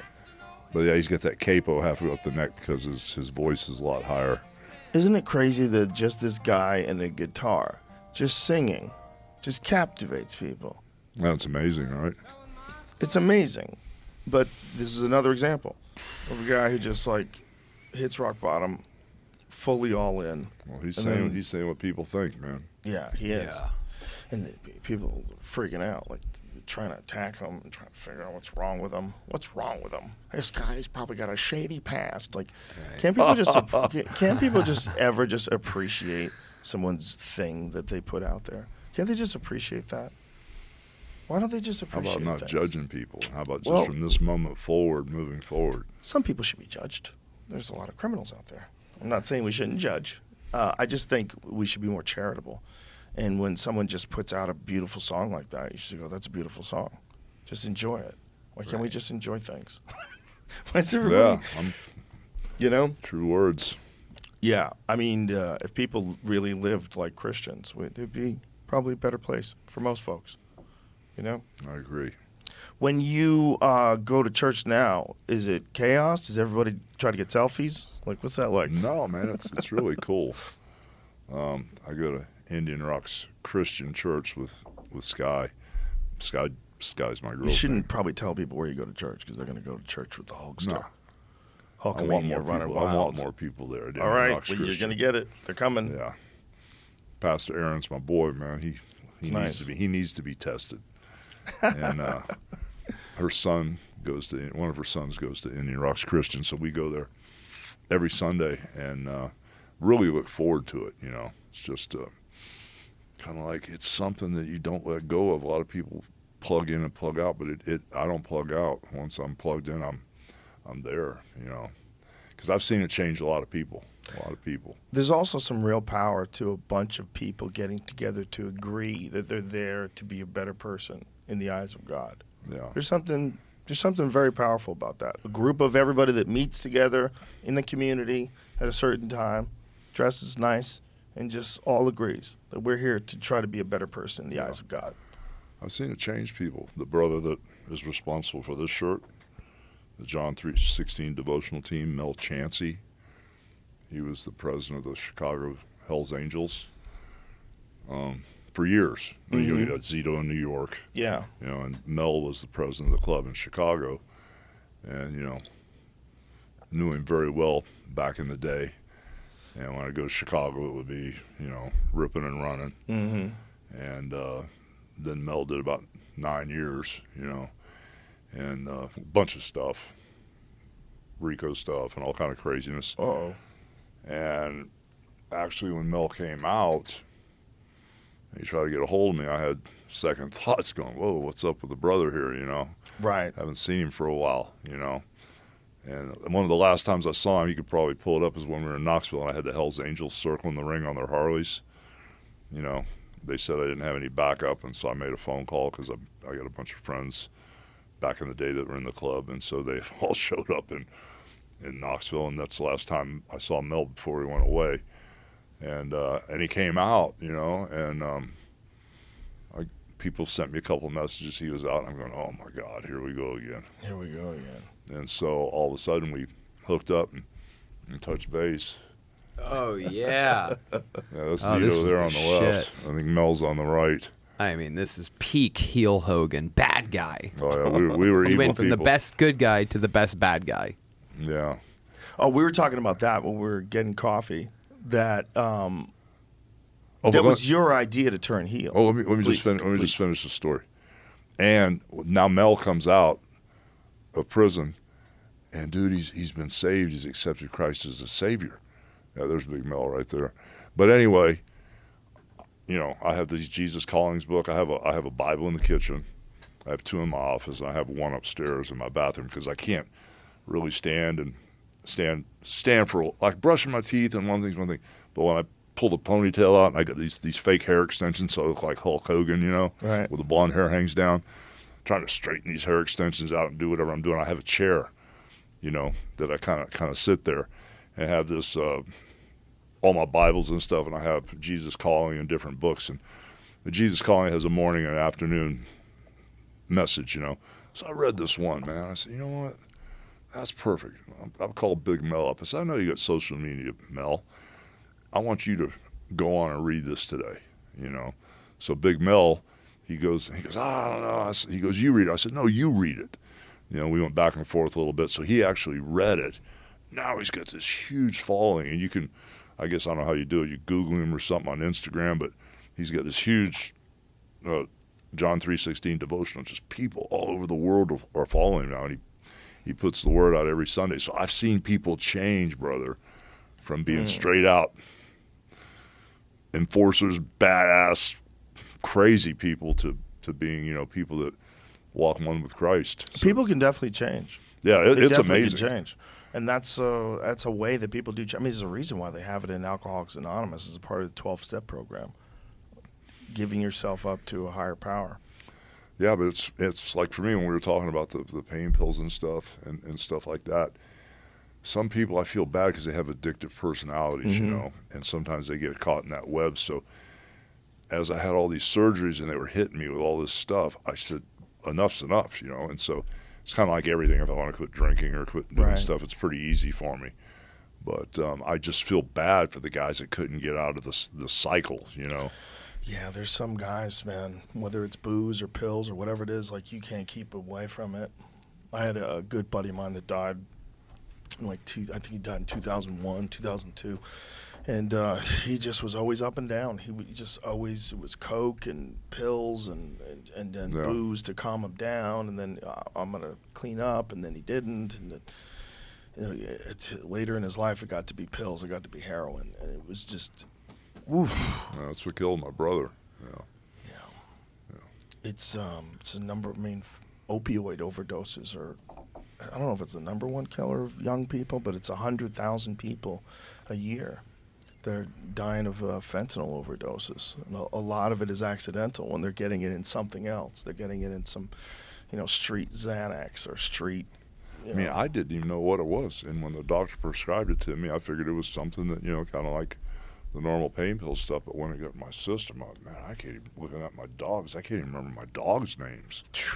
I mean, what in the hell? That's why I said, you know, at the time, I said, I'd rather be dead than on this stuff. I mean, really, that's where I was at with it, because they had me so loaded up. I had no idea it was some crazy drug that was going to change society completely and kill everybody that touches the stuff. If you, a lot of these police officers just have encounters, opening bags up, and they overdose just from contact, you know. So it's insane when you see the size of the amount you need to die from it.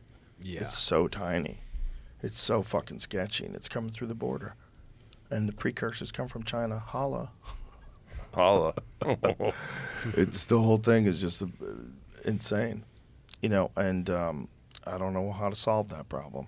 I mean, there's probably a bunch of steps that should be taken, but the point is for a person that's gone through it like yourself and has come out of the other end and you're showing that, you know, that this is what's really helped you. I think that's very powerful. Well, that's the truth. I believe it. Yeah, I mean, you speak the truth. It's clear. It's the truth. It's awesome. It's awesome to see you, and it's awesome to see how sharp your mind is, man. Like, what are you? Do you take supplements, vitamins, and things like that, or like, are you? Yeah, I used to be the organic guy, you know, and go straight to Nature's Food Patch, which is our little independent grocery store where we live, and of course I still buy the food there, but I was buying the vitamin stuff. And then I got with a nutritionist, you know, that kind of like did muscle testing. And if there's like 5 or 6 vitamin C's, she can tell you which one works the best for you, you know, by having the product there and testing it on the spot. And so I've gotten sucked into buying all the vitamins from her, you know. And so I got that from the A to the Z, as the Sheik would say. I got all the vitamin stuff. And if I take too many, man, at one time I have to split them up a couple times during the day. If I eat the whole wad at once, man, you just so you're going ham. You're taking a lot of stuff. Oh yeah, I'll just get sick as a dog, nauseated. Yeah, but has it made a noticeable difference when you started doing that? Not in the amount of pain in my body and the way I feel. Yeah, it's just my mindset and everything. You know, it's kind of like, instead of going down that rabbit hole like I used to, I reel myself back in. I got to check myself at the door a lot, you know, because I can be pulled really easy. I don't have like road rage if somebody pulls in front of me or anything like that.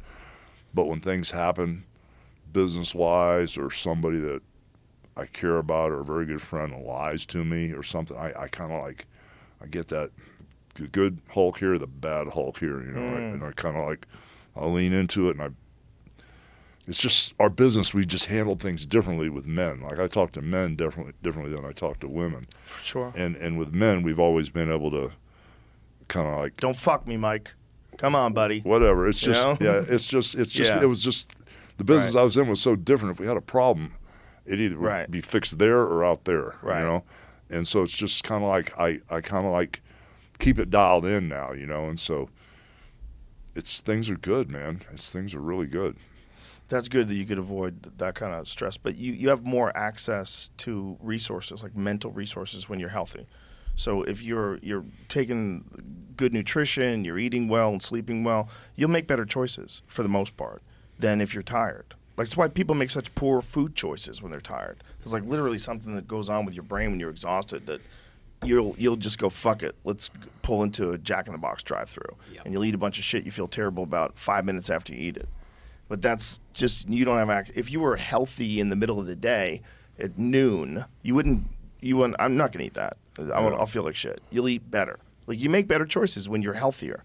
And when you have more energy and your body is given all the proper nutrition and rest and fluids, and you're well hydrated, you're going to function better. You're going to think better. You're going to make better choices. You're going to do more things. It's just a smart thing to do. Yeah. Well, when I was drinking a lot of alcohol, which January 1st I quit drinking. I went 7 months without drinking anything. And all I know is when I was drinking at night, when everybody would wind down, I'd be the one eating the popcorn or eating the protein bar, or getting the ice cream and all that stuff, you know. And I was hovering, even about 2 years ago, I was still hovering around 300 pounds, you know. Whoa. And so, you know, I'm down to like 260 now, or 265. That's kind of like what I weighed in 9th and 10th grade. So, you know, I feel much better, you know, just cleaning my act up, and just, like you said, you know, if we went out drinking last night and raising hell, I'd have felt like crap sitting here. It's so hard when you've had a few drinks and then you come home. It's so hard not to just go ham. Oh, I go crazy. I eat everything in the refrigerator. Just fucking start making sandwiches, and I made 2 3-egg fried egg sandwiches one night. Ooh. So I ate 6 eggs, fried eggs with bacon. Peppers? Oh yeah. Pepperoncinis? Yes, oh, man, yes. And Primal Kitchen Chipotle lime mayonnaise. So I've got that. Oh my God, American cheese melted. Let's go. Let's fucking go. That's great. I ate 2 of those, and I felt terrible after. I was like, what's wrong with you? It's 2 in the morning, you fucking dipshit. I did Chicago theater Saturday night, and Yoni's like, Philip from Sushi by Scratch. They have a Chicago location, so they're sending sushi. I'm like, awesome, that's good. We're going to feel good. He goes, and also the best pizza chef in all of Chicago wants to actually cook pizza in the kitchen of the green room. He has his own oven. He's done it before. He's going to make fresh Chicago pizza. And oh my God, we went crazy. I must have had 10 slices of pizza, and I've been pretty much, you know, no bread, because it's like poison once you stop eating it, you know what I mean?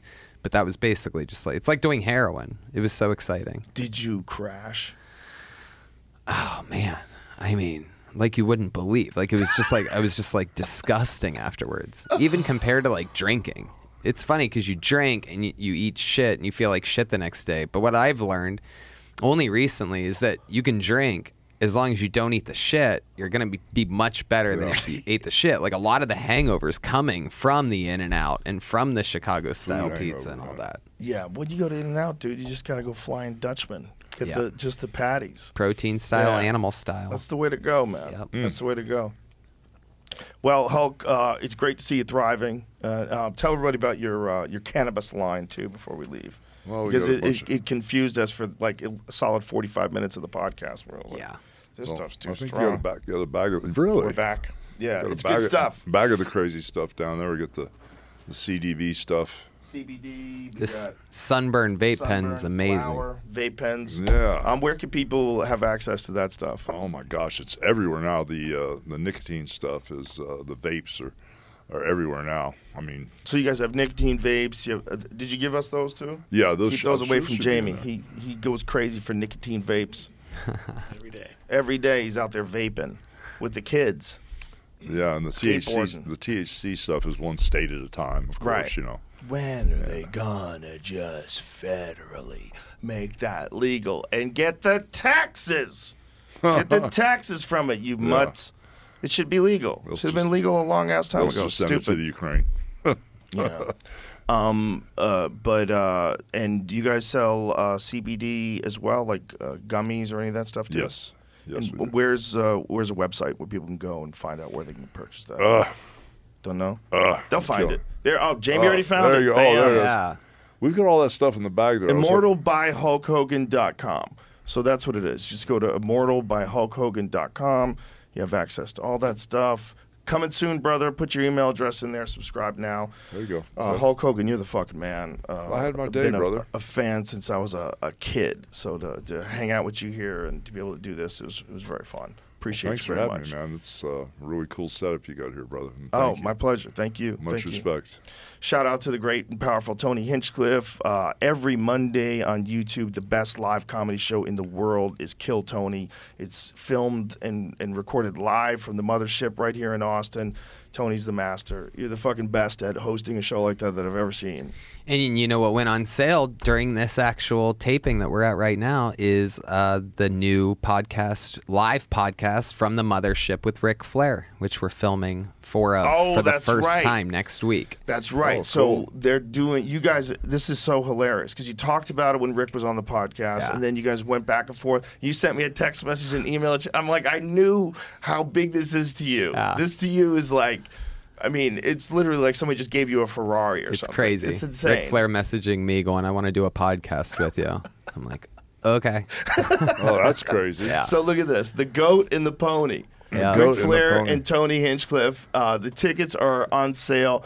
You could watch it live, and it's a 2 p.m. show on Tuesday, August 29th. And what was the other one, Jamie? That's 2 and 4 Tuesday and 2 and 4 taping on Wednesday. So is this So a one-time deal, or are you guys going to be consistent? I think we're going to do it consistent. I think it's he's gonna going be to cool. Yeah. fucking huge. Yeah, he's going to come out for 2 days every month, and we're going to shoot 4 during the day, 2 p.m. and 4 p.m. Release 1 a week. I love The it. Goat and Pony. I've never seen you more excited. Don't about make a him potential laugh, project. because if you make him laugh, he laughs at his own jokes anyway. Yeah. I love And he just, Oh, we're going to laugh.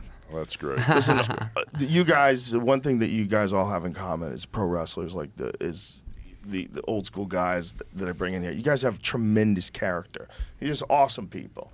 And it's just fun to talk to you, whether it's Dallas or Jake the Snake or all these, the Undertaker. You guys are some of the coolest fucking people.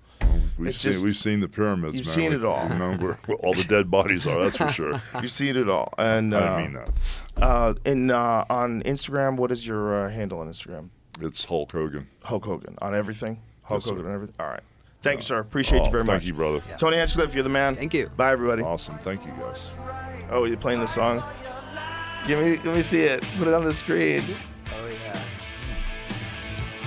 Hulk Hogan theme song. We'll wrap it up with this. Oh my gosh, that's kind of scary.